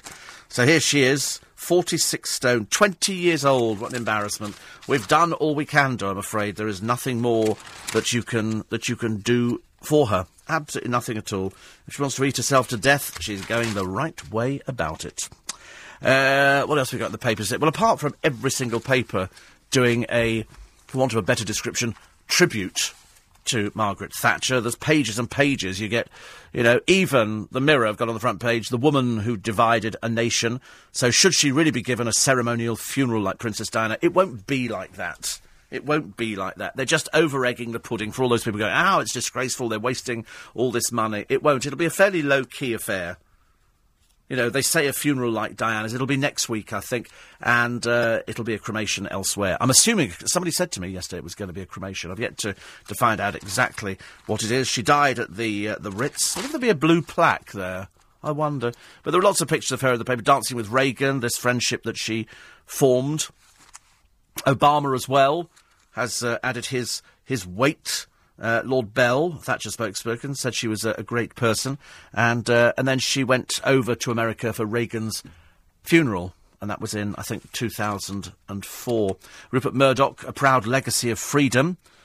He's the Sun boss. He said she was a great leader who championed freedom. Mind you, you get a different report if you read the Mirror this morning, I have to tell you. At home and abroad, she expanded the boundaries of freedom and sculpted a legacy that spanned generations and cross-party lines. She was no ideologue, but a person of pragmatism, an optimist whose optimism was founded on her faith in the individual. She had that admirable quality so rare in politicians, a willingness to court unpopularity. As she said, if you just set out to be liked, you'd be prepared to compromise on anything at any time, and you would achieve nothing. And so that's why. That's why. Pictures in the paper today, she died at the Ritz. The Tory heroine who ruined communities and lives. Thatcher dies of stroke, age 87, but you would expect them to write that. But they've still got pages and pages. A funeral like Diana? Really? Go the Mirror? No, it won't be like Diana's. It won't be like that. It won't be. Of course, people have tweeted already, said, if Thatcher can have the same funeral as Diana, we should give Hitler a go. That's how dumb some people are. Her spokesman said she did not want to fly past. She will get what she wanted. It'll be a dignified funeral. She's dead, for goodness sake. You can't hurt her. There was nothing that worried her. Water off a duck's back, I should imagine. But they've dragged them all out. And they say here Thatcherism was battle rather than debate. It was reform, revolution and change. She ripped the heart out of our nation, says Brian Reid. Alison Phillips, very much iron, very little lady. Well, she didn't have to, Alison. That's why she's more successful than you would ever be. That's why. That's why she was very, very successful. She pushed herself to the limit and she carried on going. John Redwood said she was the best boss I worked for. David Blunkett, a formidable enemy who fired up politics, and Lord Owen, far more pragmatic than many thought. Lord Tebbit, she changed everything. And, I mean, she made friends. I think she might have made enemies at the same time, but it certainly didn't outweigh the amount of people who stood up for it. That's why she was voted in 3 times. That's why she did 11 years. 11 years. Not many people can carry that record. 5:15. LBC 97.3. Call 0845 6060 973. This is London's biggest conversation with Steve Allen. Coming up this morning with Nick Ferrari and the team at breakfast. He'll continue to react to the news of Margaret Thatcher's death, and we'll be talking to her official biographer about what her legacy really was. Plus, he'll be asking, is Cameron right? Did she save Britain? All that in a full review of the day's newspapers with Vincent Moss, political editor of the Sunday Mirror. I should imagine every presenter in the building must be kicking themselves if they weren't on yesterday, especially if you're on in the breakfast show and then she goes and chooses to die at 11:28. You'd be kicking yourself thinking, I've now got to listen to a whole day of this before I can get my teeth into it tomorrow. They're going to be finding out whether or not she was good for women, and whether or not, you know, she was like... They're going to be talking to Derek Hatton, who famously led the demonstrations against the Tory cuts. I don't know what he's doing now. He used to do PR consultancy. Plus, interestingly enough, Tony Benn Her beliefs were extreme sometimes. Labour MP, he says, I always found that Margaret Thatcher respected opposing views and was willing to debate and change her position. He said, I met Margaret Thatcher on many occasions. She was always keen to give support and friendly advice. And that's from Tony Benn. So there you go. The only man who used to come in the studio and record every interview he ever did. Tony Benn used to come in. It used to be Anthony Wedgwood Benn, then he was Tony Benn, then he was Tone, and then he was Ben, and then he's just B now, I think. And just kept cutting it back and back. But he'd come in the studio and he'd have a little recorder, and he'd put it down so he could never be misquoted on any interviews. I wonder if he still does it today. Right, very quickly. There's a story in the paper, apart from the British Gran, who lost her appeal against the death penalty. I think it's highly unlikely that they will carry it out. They've got about 114 people on death row, and nobody's been executed since about 2004. But Germany's top Nazi hunter, this is Kurt Schrimm, who has found 50 Auschwitz death camp guards. And all he's done is he's searched through Second World War records. He wants them tried for conspiracy to murder before they die. All of them are now about 90 years old. He says we owe it to the victims and their families. Many of the accused live in Germany, and prosecutors will receive files this week. I mean, it was about 1.3 million people died in Auschwitz, and just 6,495 people were ever convicted of Nazi crimes. And that was mainly due to loopholes and alliances with post-war justice officials. I remember seeing people being interviewed on the television where they said, well, they brought the Jews out and they gave us their coats. So they're saying, you know, you'll have more need of it than we have. He said, so we just took them and they just shot them. And in Auschwitz, I remember reading a book called Babi Yar, and it was about another one of the death camps. But I think if they've managed to find 50 Auschwitz death camp guards, they have to bring them to justice. I really couldn't give a forex, I'm afraid, whether they're 90 or not. They have to be tried and they have to be convicted. It's as simple as that. Also, the paper today, there's another teenager who stupidly decided to put her party on Twitter. You know, dumb, and here she is. This is Brodie Norman, 16, who arranged for the bash for a few close friends. And then she wrote, my house is, and then the foot word, I'm afraid. And so 100 people crashed it, causing £4,000 worth of damage.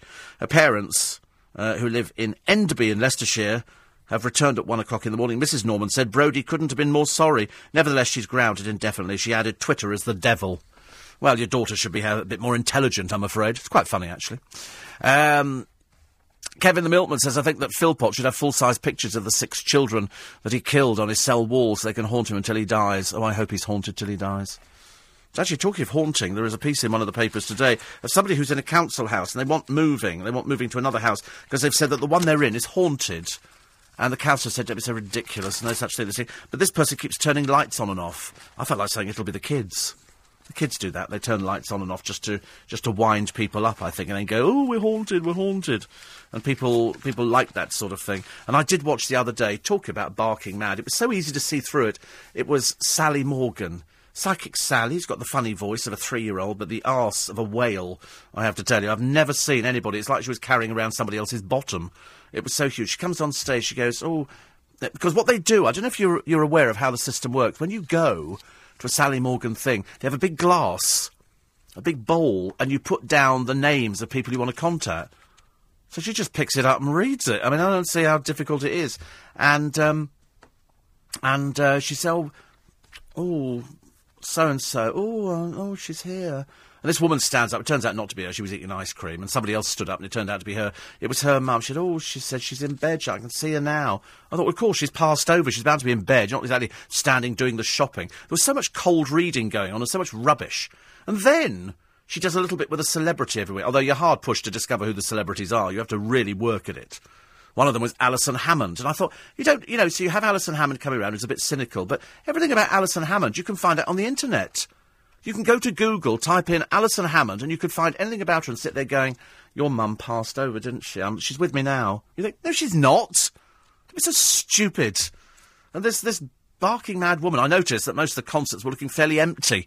I think people have suddenly realised that, you might as well phone me up and I'll tell you a reading. I'll tell you about somebody who's passed over to the other side. 84850, steve@lbc.co.uk. Susan says, I heard Margaret Thatcher's colleagues talking about when the bomb went off. They were still working. The first thing she did was check on Dennis. She was human. Of course she was human. But, as anybody will tell you, politics first, family second. Family second. 84850, Steve at LBC. There's an online petition to stop her being buried by the state. She's not being buried by the state. There's going to be a funeral which would be accorded to a Prime Minister of her standing anyway. That would be a standard thing. They've all had those sort of things. Just that she was the first woman Prime Minister. An online petition, what do you think that's going to do? Nothing. We don't want her buried by the state. Oh, goodness sake. Well, it's going to happen anyway, whether you like it or not. They're not actually going to... They're not going to sort of change anything on that front, I'm afraid. More on the argument between the Wanted and poor little Louis from the One Direction, who's decided very unwisely to start a bit of an online row going on. You know, very unwise, Louis. I can only offer you advice again, hoping you're up now and somebody can get between those ears of yours and tell you this is only going to go badly for you, OK? I warn you that now. I have it on very good authority. It's going to go a little bit pear-shaped. Alex from Brockenhurst wants to know what's happening with the hanging basket. Same as everybody's. Doing nothing. I'm not prepared to risk anything at the moment because of the weather. And I'll tell you what the weather is now, just in case you're a little bit worried about it, because yesterday I did hang around hoping that I was going to be interviewing Jane Asher. It turns out I was a week previous, so that didn't go anywhere at all. But the weather today, cloudy, rain at times, mostly light, few heavier bursts possible. The wind easing, 7 degrees. It's currently 4. It'll climb to 7. Sunset tonight, 1947. Tonight, a cloudy and damp night. Further outbreaks of light rain, minimum 5 centigrade. And tomorrow, dry morning. Outbreaks of rain moving in after midday. Wet afternoon. So no point getting the car washed, is there? I do like getting the car washed. I'm now on speaking terms with the people who wash the car. Admittedly, through broken English, it has to be said. Mine, not theirs. Neil says, Morrissey. A well-known song by Morrissey, Gang the DJ. It's about Tony. Is it really? I don't know anything about Morrissey. I've got no idea at all, I'm afraid. Yesterday's Dickinson's Real Deal. He said, yes, in the background. I've seen that photo, haven't I? Was it on the telly yesterday? Such a tart, honestly. People are so mad now. And from Paul, he says, I don't really do politics. Certainly didn't agree with much of what Maggie did, but she was somebody's mum and grandmother, and to be honest, the last thing her family will be thinking of is her legacy to the nation. You were quite right yesterday, by the way, re Valerie Harper. You had mentioned it, but I've been busy catching up on podcasts with Dad being ill and just heard it. He is recuperating nicely in a care home, sadly not the Ritz, and NHS funded. And as I typed this, you're talking of Peter Andre. Coincidentally, on a well-known internet forum, there is a 38-page thread entitled Peter Andre's Suffering, of which 99% is extremely uncomplimentary, saying exactly what we've all said. Oh, right. Yes, the trouble is, I said first time round, and you'll agree with me on this one, everybody would agree with me, that if you're suffering, you know, if you lose a member of your family, you don't pitch up with a blooming film crew and start talking about it. You know, you're going to attract the wrong attention. What he needs to... He's a 40-year-old man, for God's sake. You sometimes think you're dealing with a 17-year-old, don't you? But he is 40 years old. Another Hollywood actress left us yesterday, says Paul in Manchesterford. But as you're under 39, you won't remember the Frankie Avalon Beach pictures. You may not remember Annette Funicello, who was only 70, usually played his love interest, and one of the original Mouseketeers on the Disney show. He says, by the way, do you remember Francesca Annis presenting a weekly Disney show in the Disney Time programme every bank holiday, along with Billy Smart Circus? Something else long since gone. Can't you tell I'm reaching my big 40th on Saturday? I wish. Well, actually, every Easter you would turn on the television, there'd be Billy Smart Circus. They would do a circus on... They haven't done it for ages and ages. I quite miss it. I always wanted to run away and join the circus or a fun fair. If ever George Irving, you know, wants to sell one of his rides, I'll buy it and then I can tour around. What I want, though, is I want a fold-up Dodgem set. And when I say a fold-up Dodgem set, I'm so in tune with Showman. A fold-up Dodgem set is where it comes on a truck, you push a button and it folds out and everything goes and it's all done for you. I want one of those. I want one of those fold-out Dodgem. They're about 250,000 quid. Perhaps I could have a small one. I don't know, some people, you know, like small one. And I could have, you know, a 10-car thing or something like that. I just fancy having Dodgems or something like that. I don't want anything that's a bit scary, because I'd have to go on it. I did go on this scary ride up at Winter Wonderland, and it was like a swinging car, and it was like a roller coaster, but you were swinging, you were suspended. And you think it looks quite safe until you get to the top, and then all of a sudden your feet are dangling in midair, and as you go round the corner, you swing out, which is quite scary. There was quite a bit of a moment where I thought, I wish I'd put on reinforced underwear. You know, you kind of think about things like this, you know. But there were other kids screaming, so I joined in. I screamed my way around it as well, because I'm quite good at things like that. So thank you very much indeed, Paul, for that, for reminding us of Billy Smart's Circus. I do not remember Francesca Annis with the Disney show. But so many shows have disappeared off television, haven't they, which were really, really good. I've just bought some Ealing rarities. They brought out a DVD of 4 Ealing films, which I've never heard of before, under the Rarities series. If you type in on Google Ealing Studios Rarities, it'll give you the details. Steve Allen's Early Breakfast. It's LBC 97.3. And the time's 5:30. LBC 97.3. Text 84850. Tweet at LBC 973. This is London's biggest conversation with Steve Allen. The things we think about. So while everybody yesterday was having tea and lunch at the Ritz, as Margaret Thatcher died at about 11:28, they're saying, she was upstairs, presumably in a suite, and I was saying, I don't remember, and I've been to the Ritz on numerous occasions, I don't see there being a back door, because there's a house that backs directly onto the Ritz at the back.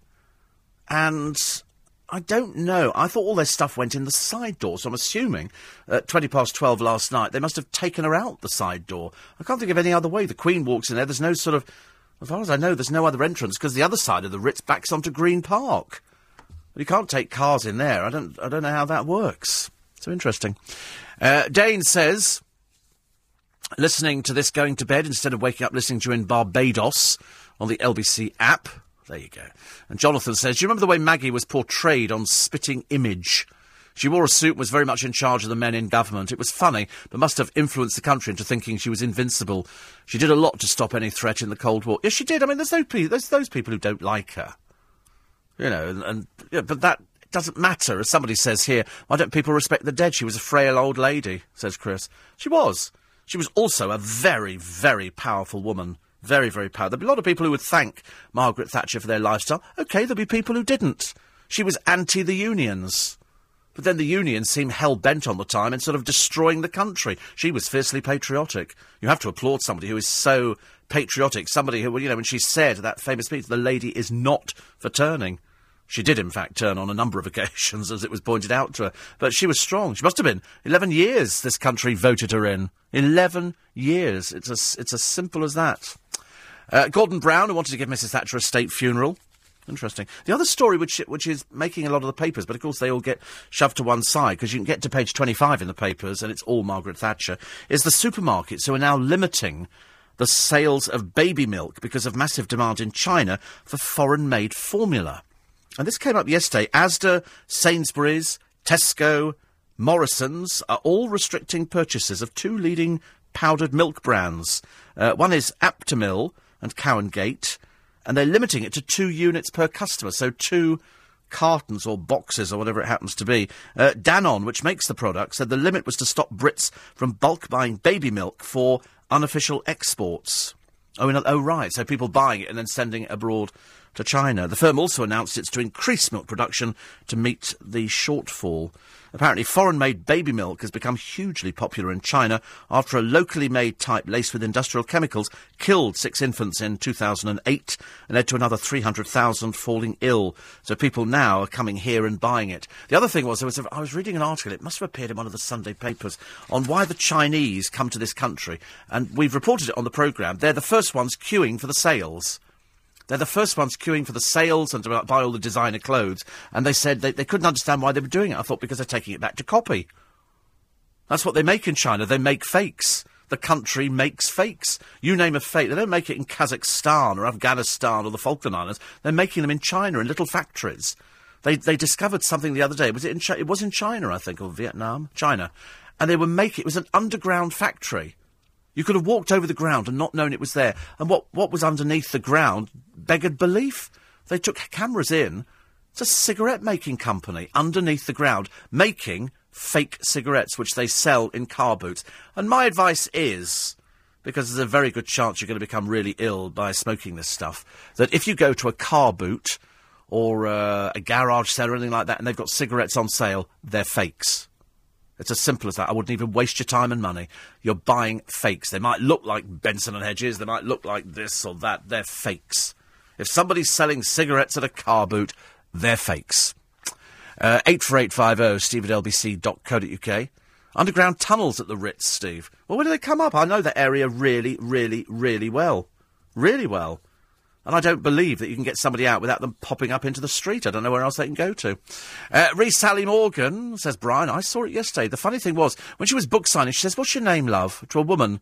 She didn't even know. I know, because it's just a joke, isn't it? It's just an entertainment. You know, what's your name, love? Well, don't you know? No, she can only speak to the dead. Sadly, says Claire in Kent, I don't listen to your show every morning. However, my job of a prisoner lawyer often takes me distance. On those days I'm up early, I thoroughly enjoy the show, and you often make me laugh, as you're such a straight talker. Well, somebody just said to me once, Claire, just tell the truth. You know, if you tell the truth every time... I'm quite right this morning about Margaret Thatcher. I don't care what anybody says about her. I'm really not bothered either way. My politics don't come into it because I'm really not that politically minded. But I've heard some people... I think Ian Dale starts off by saying this is going to be the most difficult show he was ever doing. I was like an actor going and said, this is really difficult, this Hamlet malarkey. I tell you, I'm really not going to get through this one. I might make a mistake halfway through. And I thought, it's Margaret Thatcher, she died, you know. I was expecting him to burst into tears and sort of start with Land of Hope and Glory. Then I thought, no, that'll be Nick Ferrari this morning will be starting with Land of Hope and Glory. However, Claire says, dealing with prisoners, you meet all walks of life, and to be able to work with them, and you have to talk on their level. I often think what you say. Malcolm says, I've sent this text to see if it's working your end. Well, it is, but the backlog is so much that they're filtering through. They're trying to filter through as many as possible. 12:20, Margaret Thatcher's body was removed from the Ritz by private ambulance. I could only say, I thought about this yesterday. I was thinking, are they going to do her hair? Because if there's one thing Margaret Thatcher was famous for, it's the hair. You never saw it ruffled. It always looked the same. It looked as though it was like concrete. Philip Schofield's hair used to be like that. Apparently somebody told me, was it Andy Crane? Andy Crane, when he was at the BBC, used to use a can of hairspray a day or something. And I used to be in total admiration of somebody who could do things like that. Because I used to use Cossack hairspray years ago. Cossack hairspray. And I can remember the smell of it. CJ says the fact that she, Maggie, was so passionate about our beautiful country warrants a princess's funeral. She was so elegant yet robust. We'll never see her like again. I'm missing her already. Well, you won't. You won't ever see her like again. You'll never see another female Prime Minister. I can't think of anybody who would ever qualify. You won't see that again. I'm prepared to put, serious money on it. Serious money.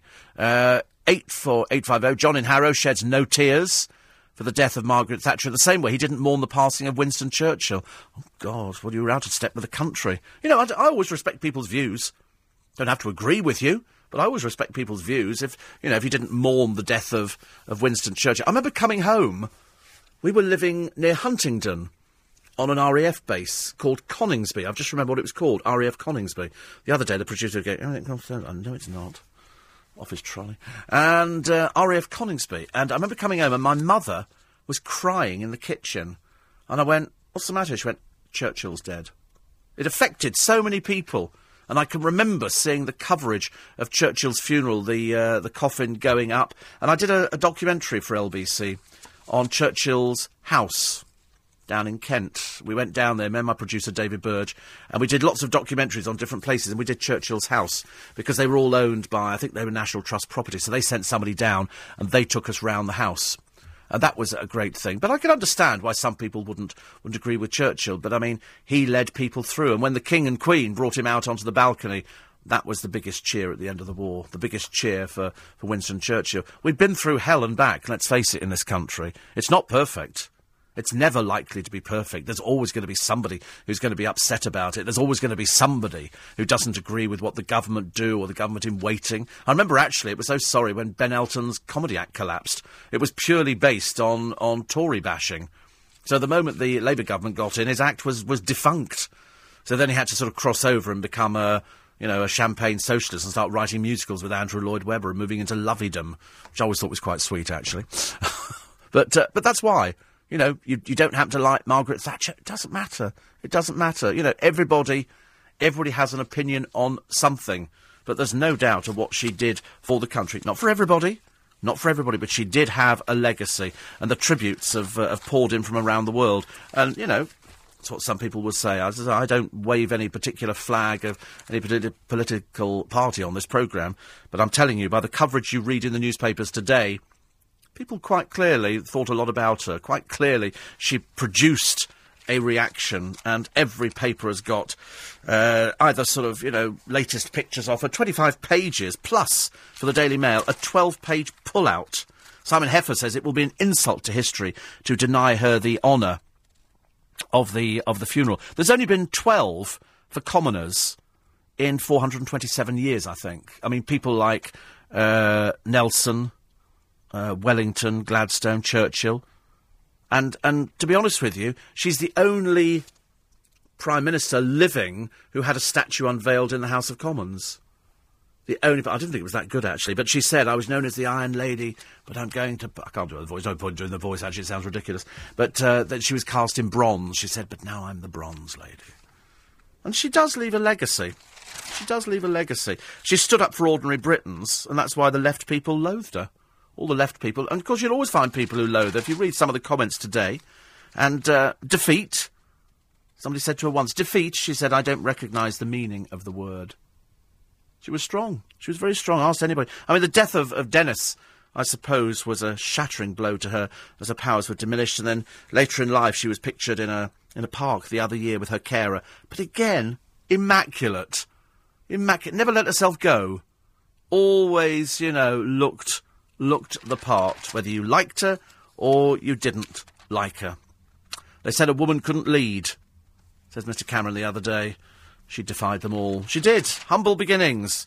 And they're now asking, because I said earlier on that there was the story that the Queen and Margaret Thatcher had a very frosty relationship. The Queen has to, of course, meet the Prime Minister of the day, and Margaret Thatcher had to curtsy, and Baroness Thatcher was invited for the Queen's... the Queen turned up for Margaret Thatcher's 80th birthday. Will she turn up for the funeral?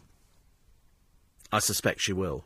It was a very, very strained relationship, but I suspect that the Queen will turn up. There will be the Queen and probably Prince Philip.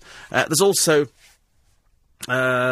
imagine her as your mother-in-law, says Jonathan Aitken, the woman who saved Britain. Not for everybody. As I say, you're never going to agree with absolutely everything. Anne in Barnes said a screen was put up down the side of the Ritz Hotel early evening yesterday. That's why they took her out the side entrance. If you look at the Ritz straight on, there's the front door, and then there's a door at the side, which is where the Queen went in a short while ago for a private dinner party. So that's why. It's amazing. Our knowledge of London, ladies and gentlemen, gets better. The RAF station near Huntingdon is Whitton. Coningsby is near Boston. Are you writing this stuff? You're writing stuff? No, we were RAF Coningsby, I'm sure. Which was near Huntingdon. I mean, not... Shut up. Well, we weren't in Lincolnshire. You're really getting on my nerves now, the producer this morning. Some mornings he's sort of tolerable. I'm telling you, you're not working on this show tomorrow, OK? I've decided, I've made a decision. 6:15.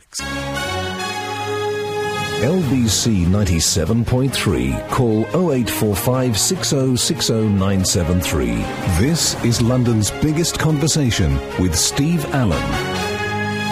Front page of the Express this morning. I know this news came in yesterday, but of course all the coverage, the papers were Stump. Boston Stump is a church. There you go. St. Botolph's Church, Boston. Boston Stump it was called. I don't know why it was called Boston Stump. I can't remember. But I've got video film of me. Video film. It was a cine film, I think. It wasn't. We didn't have video film. It was cine film, and I'm pictured going up it, I think. And I think the reason is that the tower took so long to build. It resembled a stump. So it was called the Boston Stump. I'm a mine of useless information, I'm afraid, this morning, ladies and gentlemen. A mine. The Queen has approved this ceremonial funeral for Baroness Thatcher. She looked frail when she was 87 at her party in October last year. And, of course, we all remember her leaving Downing Street in 1990 with Dennis after being ousted from office by her own Conservative MPs, with the tears in her eyes.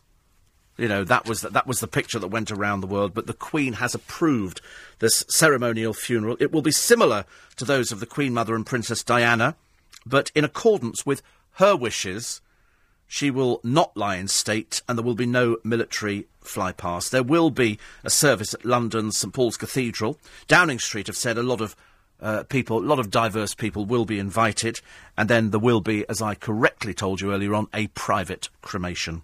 Baroness Thatcher thought a flypast over the service would be a waste of money, Lord Bell says. That's why some of the papers have said, it's going to cost you £8 million. It won't cost you anything like that at all.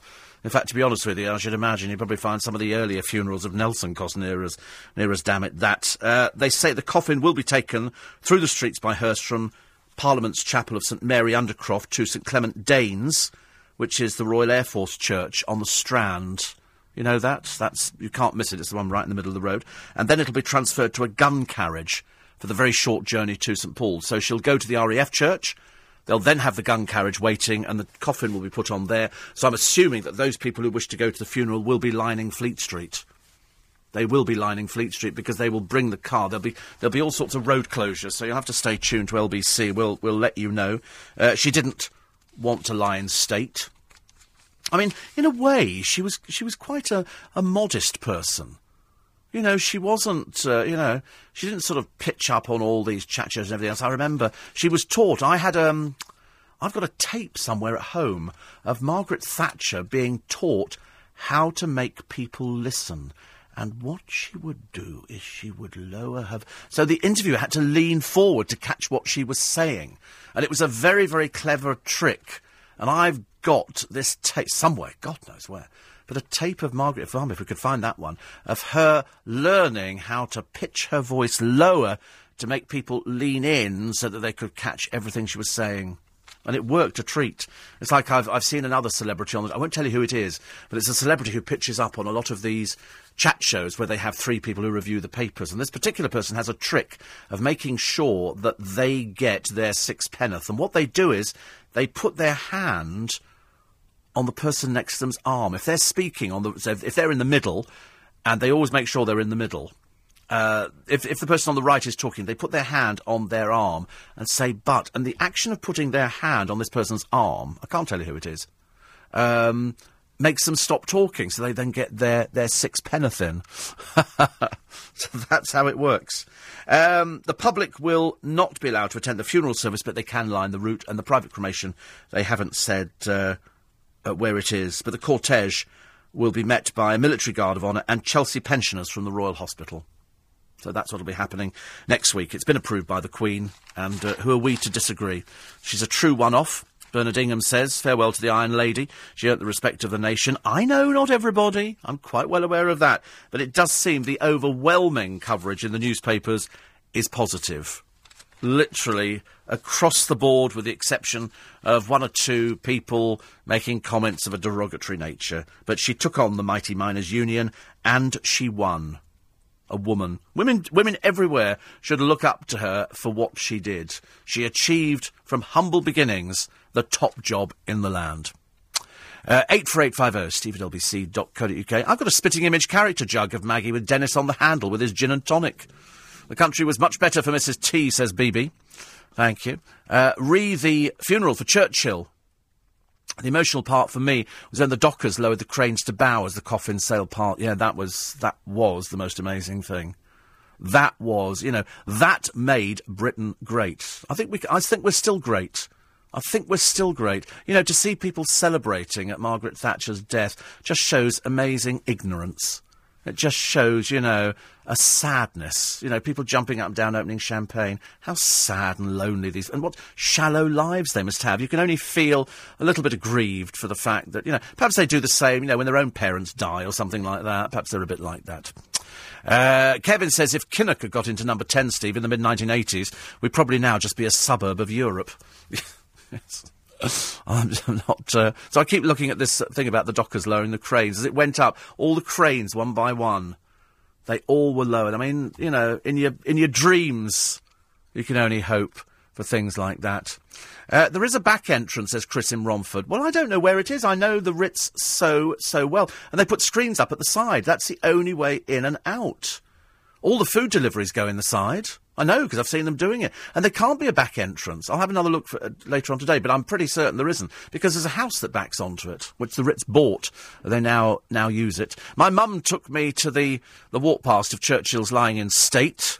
A few years later, we moved into this block of flats where Sarah Churchill was a neighbour. Sorry, wouldn't go to Thatcher's funeral on principle. I loathed her. I'm not going to be a hypocrite now. No, that's fine, you see. I don't have any problem with that.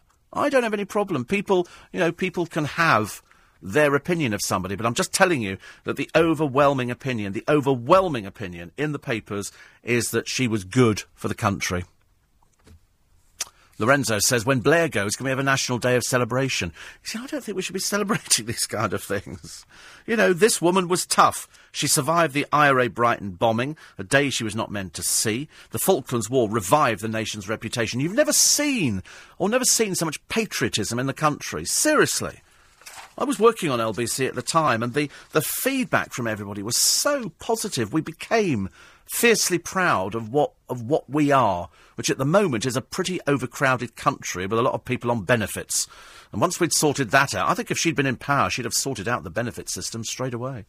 Straight away, she'd have sort of sorted out these people. She'd have really sorted it out.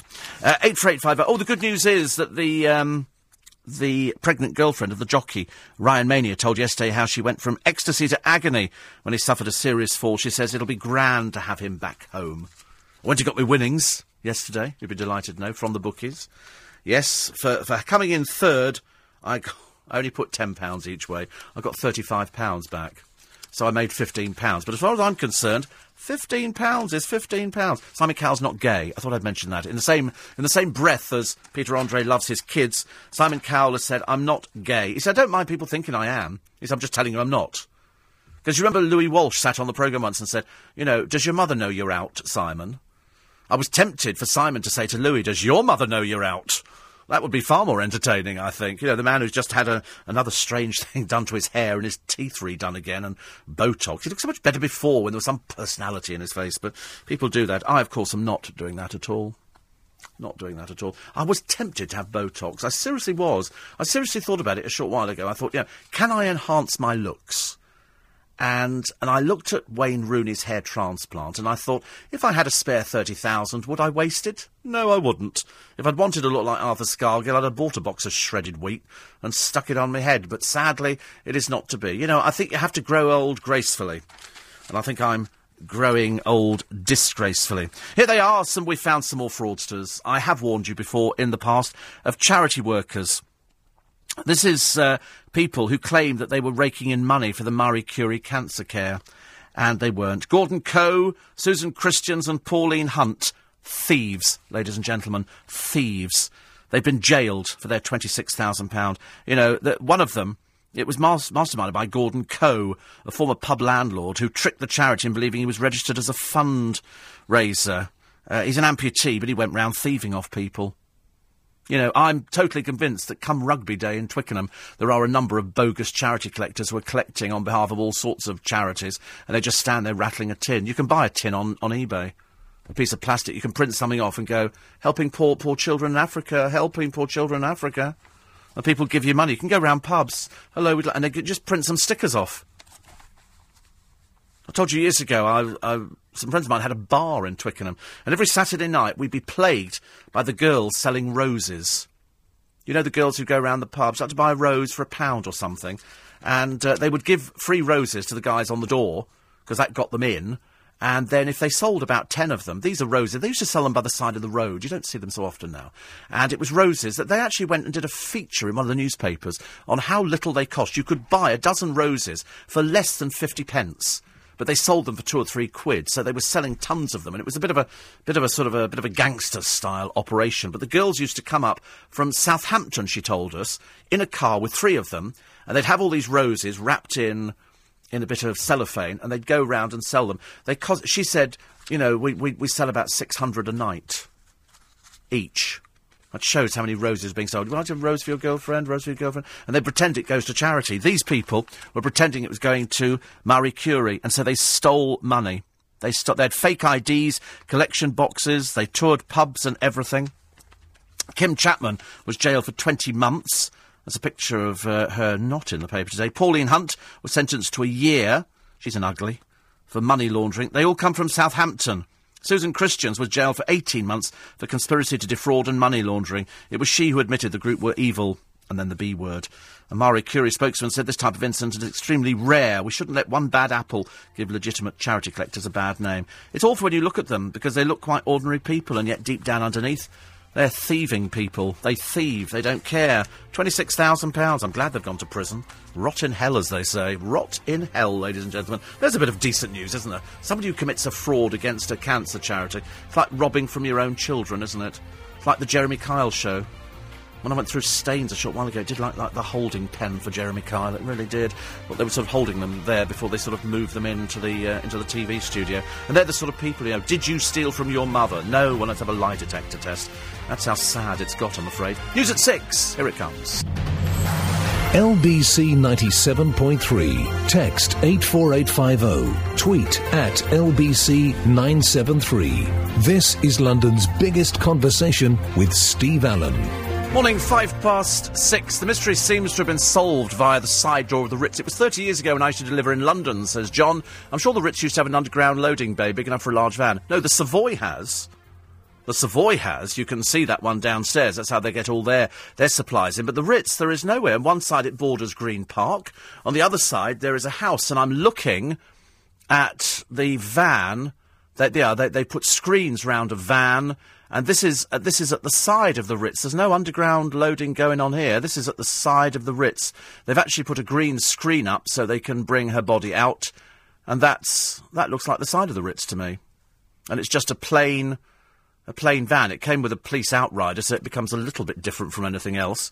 And then presumably the body will be moved. Yes, I was looking. No, it didn't.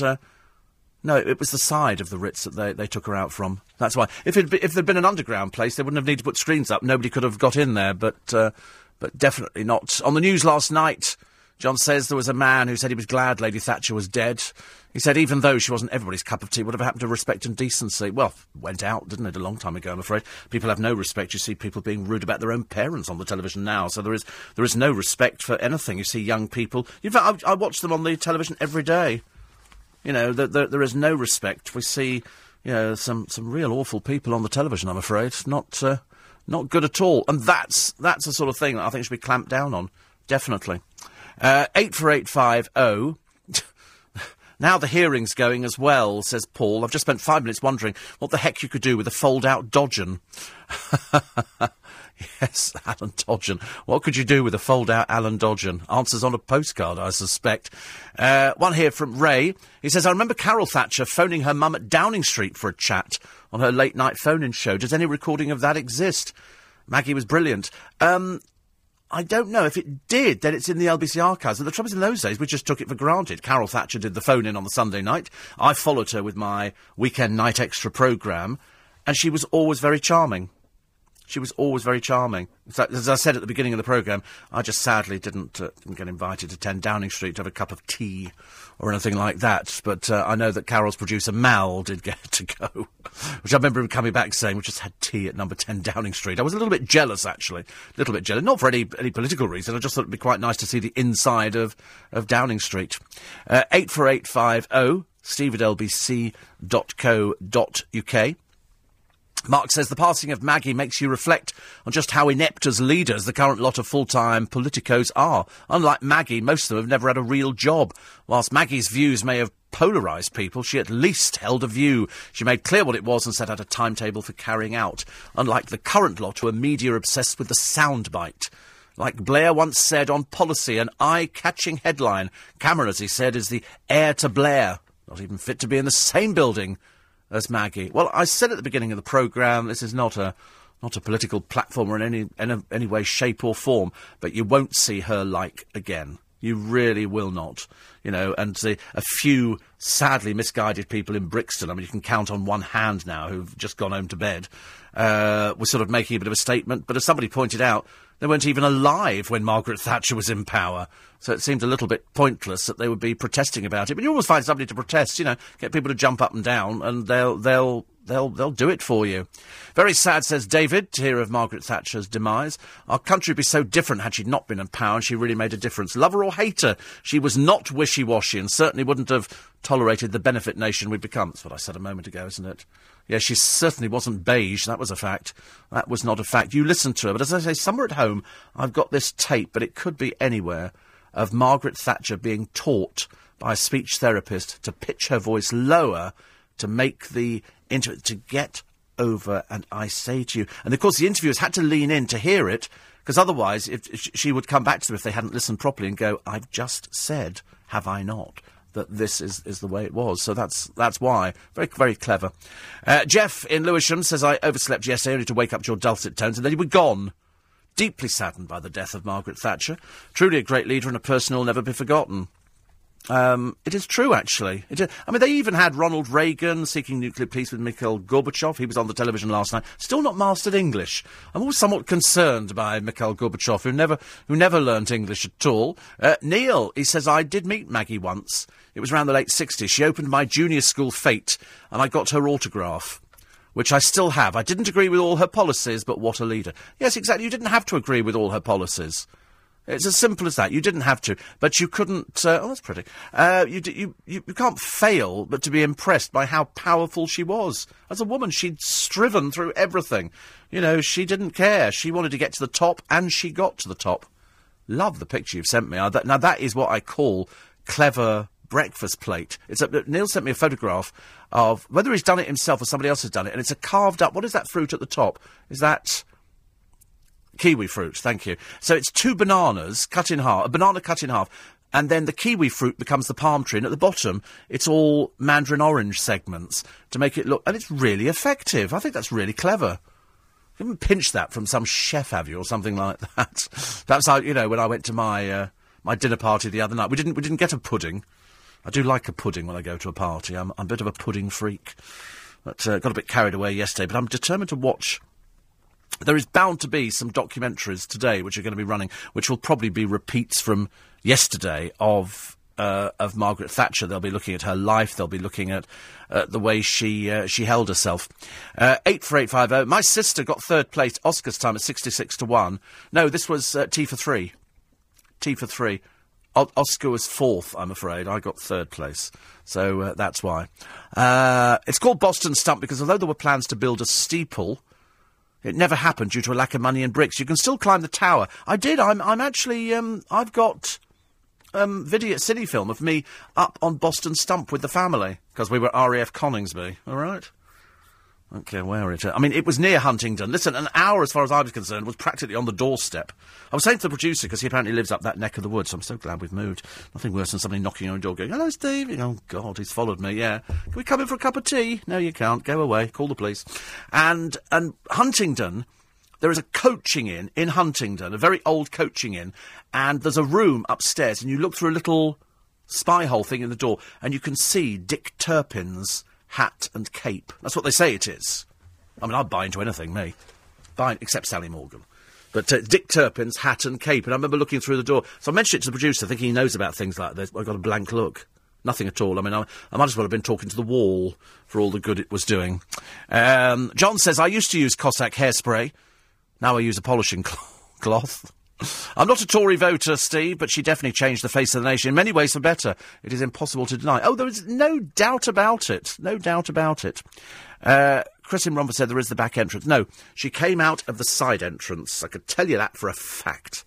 She came out of the side entrance of the Ritz. This is the removal of Margaret Thatcher's body. She's the front of every paper today. The only paper we haven't got a copy of, because I'm dreading seeing what their front page coverage is, but as it's Richard Desmond, I should imagine he gave instructions immediately that even the Daily Star should carry a picture of Margaret Thatcher. She's on the front of all the papers, some good pictures, but at the end of the day, she was a mum and a grandmother, and she's got, people, her old friends, you saw them on the television yesterday, they rallied to protect her. Even in the last days, they weren't giving anything away. Even the probing of Jon Snow, ladies and gentlemen, could not undermine any of the guests to talk about what Margaret was like in the final few hours. And there were a few people who saw her because she died at 11:28. She was reading, and then she had a stroke, and the rest, as they say, and that of course, changes everything. especially for all the newspapers. It gave them... They must have had all these things all ready to run, practically. But because it was 11:28, I bet they were running around like headless frogs yesterday, trying to make sure they got enough stuff in there. The news programmes... Most places have actually got obituaries all ready to run. But the funeral will be next week. It's with the Queen's blessing. And the next question is, will the Queen be attending? Will Prince Charles be attending? Which members of the royal family will be going to Margaret Thatcher's funeral? Because it was well known that there was a frostiness between the Queen, Her Majesty, and Margaret Thatcher, who I think also thought she was Her Majesty. 14 minutes past 6. LBC 97.3. Call 0845 6060 973. This is London's biggest conversation with Steve Allen. Very funny. 18 minutes past 6. It's Steve Allen's early breakfast. 84850 Steve at LBC. I must just mention, I don't normally mention things like this, but it doesn't really fit in with the programme this morning, so I hold my head up. But it's for a hospice. They have a spring fair in Thaden Boys at the village hall this coming Saturday. It's only £1.50 and children go free. And they're raising money for St Clair's Hospice in Thaden Boys. They've got free tea and biscuits. It's enough to tempt anybody down there, ladies and gentlemen, just to go to Thaden Boys, which is very pretty. Very pretty. So good luck to them for that, raising some money. Every single one of the papers today, Margaret Thatcher, they've either got pull-outs or they've got tributes to her. The only paper that appears to be negative, if negative is the word, is the Mirror. Margaret Thatcher dead at 87. The woman who divided a nation. Should she really be given a ceremonial funeral like Princess Diana? It won't be like Princess Diana's. There will only be bits of it. They'll take her body to the RAF church at the top of Fleet Street. It'll be transferred to a gun carriage, and it will go that very short distance from the top of Fleet Street by the law courts, down Fleet Street, up Ludgate Hill, to St Paul's Cathedral. There will be a service inside. It will not be open to the public. They'll be having dignitaries there. There will be a guard of honour. There will be the Chelsea pensioners. And then the body of Margaret Thatcher will be taken away for a private cremation. And I don't know what happened to Dennis. I don't know if Dennis was buried or scattered. I've got no idea. But I'm sure that as Margaret Thatcher left instructions in her will, she didn't want to fly past. She didn't want the lying in state, which she probably could have had. I should imagine she probably could have had that. But she said no. She thought it was a waste of money. In fact, actually, somebody said to me, you know, she was very good at saving money. She was quite frugal. She was quite frugal. Don't get the impression that she sort of wasted money. She really didn't. She had that same battered old handbag for donkeys. Is what was in it. You'd have paid good money to find out, wouldn't you? One here, it says, Steve, I'm thankful to Margaret Thatcher. I was able to buy my council home and get onto the housing ladder. I think there were millions of people who bought their council houses thanks. I know. I quite understand that not everybody thought she was great. But for all those people who bought shares or bought, you know, people were able to move. But there are those people who think that if you're working class, always working class, stay down there in the gutter. Don't bother to try and pull yourself out of it. When you consider, you know, daughter of a greengrocer became the most powerful woman in the country. I mean, she was the most, well, one of them, I suppose, the most influential political figures of the 20th century. I mean, you know, rejection of consensus policies, I suppose, in politics made her a divisive figure in opposition to the policies, and her style of government led eventually to rebellion. But her term in office saw thousands of ordinary voters gaining a stake in society. They bought council homes. They also snapped up shares in British Gas and BT. I mean, 11 years she was at number 10. It must have been like a first home to her. First home. Dawn, thank you very much indeed. She sent me a lovely picture of Steve Hargrave, who had just been to the Grand Canyon, which is a place right on the edge. Now, you remember I did go to the Grand Canyon some years ago, but sadly we were short for time, and so we landed and then took off again. Never got to actually see it. A bit disappointing. Noreen says, on a light-hearted note, because I guess you're just going to be talking about Margaret Thatcher. No, we've talked about everything this morning. I mean, to be honest with you, it has dominated, but then it would. She made such an influence. He said, watching Dickinson's Real Deal. Who turned up on screen? Mr. Smiley. Neil. I've taken off the photos off the television, and Neil may send them to you. Mark and Julie are going to the West Coast of America in May for their wedding anniversary. They say, we know you've been many times. We've added the Mob Museum when they go to Vegas. They're going Los Angeles, San Diego, Las Vegas, Yosemite. Lovely, lovely. Lake Tahoe, San Fran, Monterey, Santa Barbara, and finally Santa Monica. We're staying at Shutters. We were in the hotel next door to Shutters. Shutters look really good. In fact, you don't need to eat anywhere else but Shutters. The restaurant's really good, and you look out over a lot of beach. To your right-hand side, there is the Santa Monica Pier, and it's very pretty. People are very fit. People are very healthy. You'll love it. I would stay in Shutters. It's nice. But we were next door. It's a bit more sort of Moroccan influence, I think, the one next door to us. So I would do that. In Vegas, I would definitely go to see as many shows as you possibly can. It depends how long you're going to stay there for. I would definitely do the Mob Museum. I would definitely do the Titanic exhibition, which is at the Luxor. That is worth going to see. Excuse me, if only for the big piece, which is at the end, which is the huge piece of the Titanic, which they brought up from the depths. It's worth it just for that. And in fact, but remember, take water. Wherever you go, take water. You're in the middle of the desert. You'll absolutely bake. Los Angeles, well, it's just wild, Los Angeles. You'll need a car. You can't really walk around. Sunset Boulevard is worth going to see. The hotels around there are worth going to see. Yosemite National Park, I can't.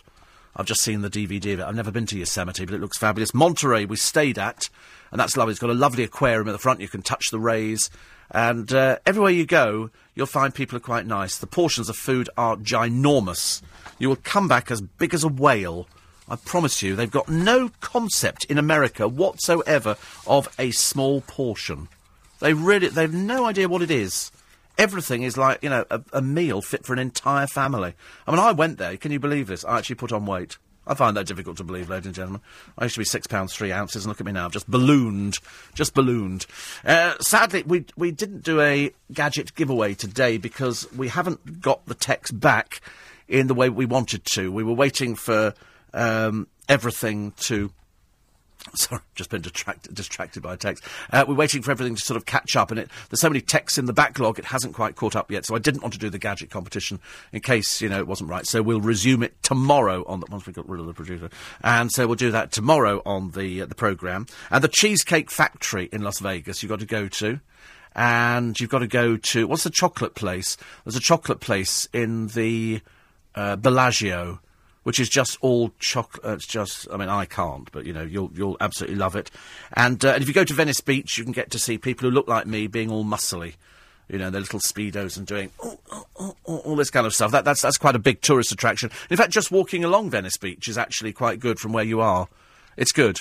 But when we got a taxi back to the airport, it was really cheap. On the way there, it seemed to cost an arm and a leg. And I suddenly realised that sometimes you get rogue taxi drivers who sort of take you around, all the sort of places you don't really want to go, I'm afraid. 84850 steve@lbc.co.uk. There's an emergency exit leading from under the restaurant into the Italian Garden, then into Green Park through a discreet door on the far left of the wall. It's used to bring equipment furniture into the Ritz restaurant for private functions, says Richard. So is that the Green Park then? Because they didn't take her out through the Green Park entrance. She went out the side. She went out the side. Quite clearly, they were trying to sort of shield the removal. Quite seriously, shield the removal. They put up these screens, as opposed to most people would have wanted... I don't know why, but most people would have wanted to see something like that, I suppose. Thatcher was the right person at the right time, says Anne. Regarding our industries, we were then newly in Europe and importing coal from Poland at such a cheap price we couldn't afford to compete. We've become such a high-wage country. I think she already saw the writing on the wall and that eventually most, if not all, of our industry would go abroad, and she tried to take the initiative by preempting it and starting to put in place alternatives such as banking. She largely succeeded, but the price was high. She was right, however, as most of our consumables are made cheaply in other countries. And thank you for that very much indeed. As I say, there is only the Mirror today who've been slightly negative. Most of the other papers have been very positive about the legacy and the undenying fact that she was absolutely pro-Britain. She'd have laid down and died herself, I should imagine, if she thought it was necessary to get the country pro-British. And during the Falklands War, you wouldn't have found a more patriotic nation. That's what we do. We do patriotism, and we do it very well. And the coverage in the newspapers today, they've all got special editions. So The Sun, I don't need to just repeat it again, because every single one of them is covering the death of Margaret Thatcher at the age of 87 yesterday at the Ritz Hotel, where apparently she'd been for a little while. Thank you for your texts and emails. I'm sorry we didn't actually, manage to get round to all of them. I tried to get round to as many as possible, but the backlog in the system, so no gadget giveaway this morning. We'll do that tomorrow morning. There will, however, be a free podcast for you. today. I will be doing a free podcast which will not contain the words Margaret or Thatcher. It will be a showbiz fest. We've culled a few stories for you, and we shall do those, and that'll be up for you just about 7 o'clock this morning. Metro, again, tributes to Margaret Thatcher. The Times, I've got a special edition printed, military honours. Excuse me, sorry, I've just got a very tickly throat. Bit of an annoying thing, just to get at the end of the programme. God, we didn't get it at the beginning of the programme. But the good thing is, the flowers that are left outside, and Mr Cameron has returned as Parliament is recalled for a tribute. And they managed to find about 20 people who were jumping up and down going they were really pleased that she died. And those 20 people are probably still collecting all their benefits now, and they're probably all very happy together. But as I said before, her old friends rallied to protect her in her last days. Even when they were grilled on television yesterday, it was all done very discreetly, and they didn't give away anything at all. Listen, have yourself a nice day. There'll be lots of talk with Nick Ferrari after the news at 7 this morning, talking to the biographer of Margaret Thatcher and trying to find out, whether her legacy was that good. Was she the person that everybody thought she was? Was she the Iron Lady? And what her legacy was and what she'll leave this country. Lots of people will be pitching up with Nick Ferrari, including those who weren't fans of Margaret Thatcher. And that's just after the news at 7. Have yourself a lovely day. Coming up very shortly on LBC 97.3, the morning news with Susan Bookbinder.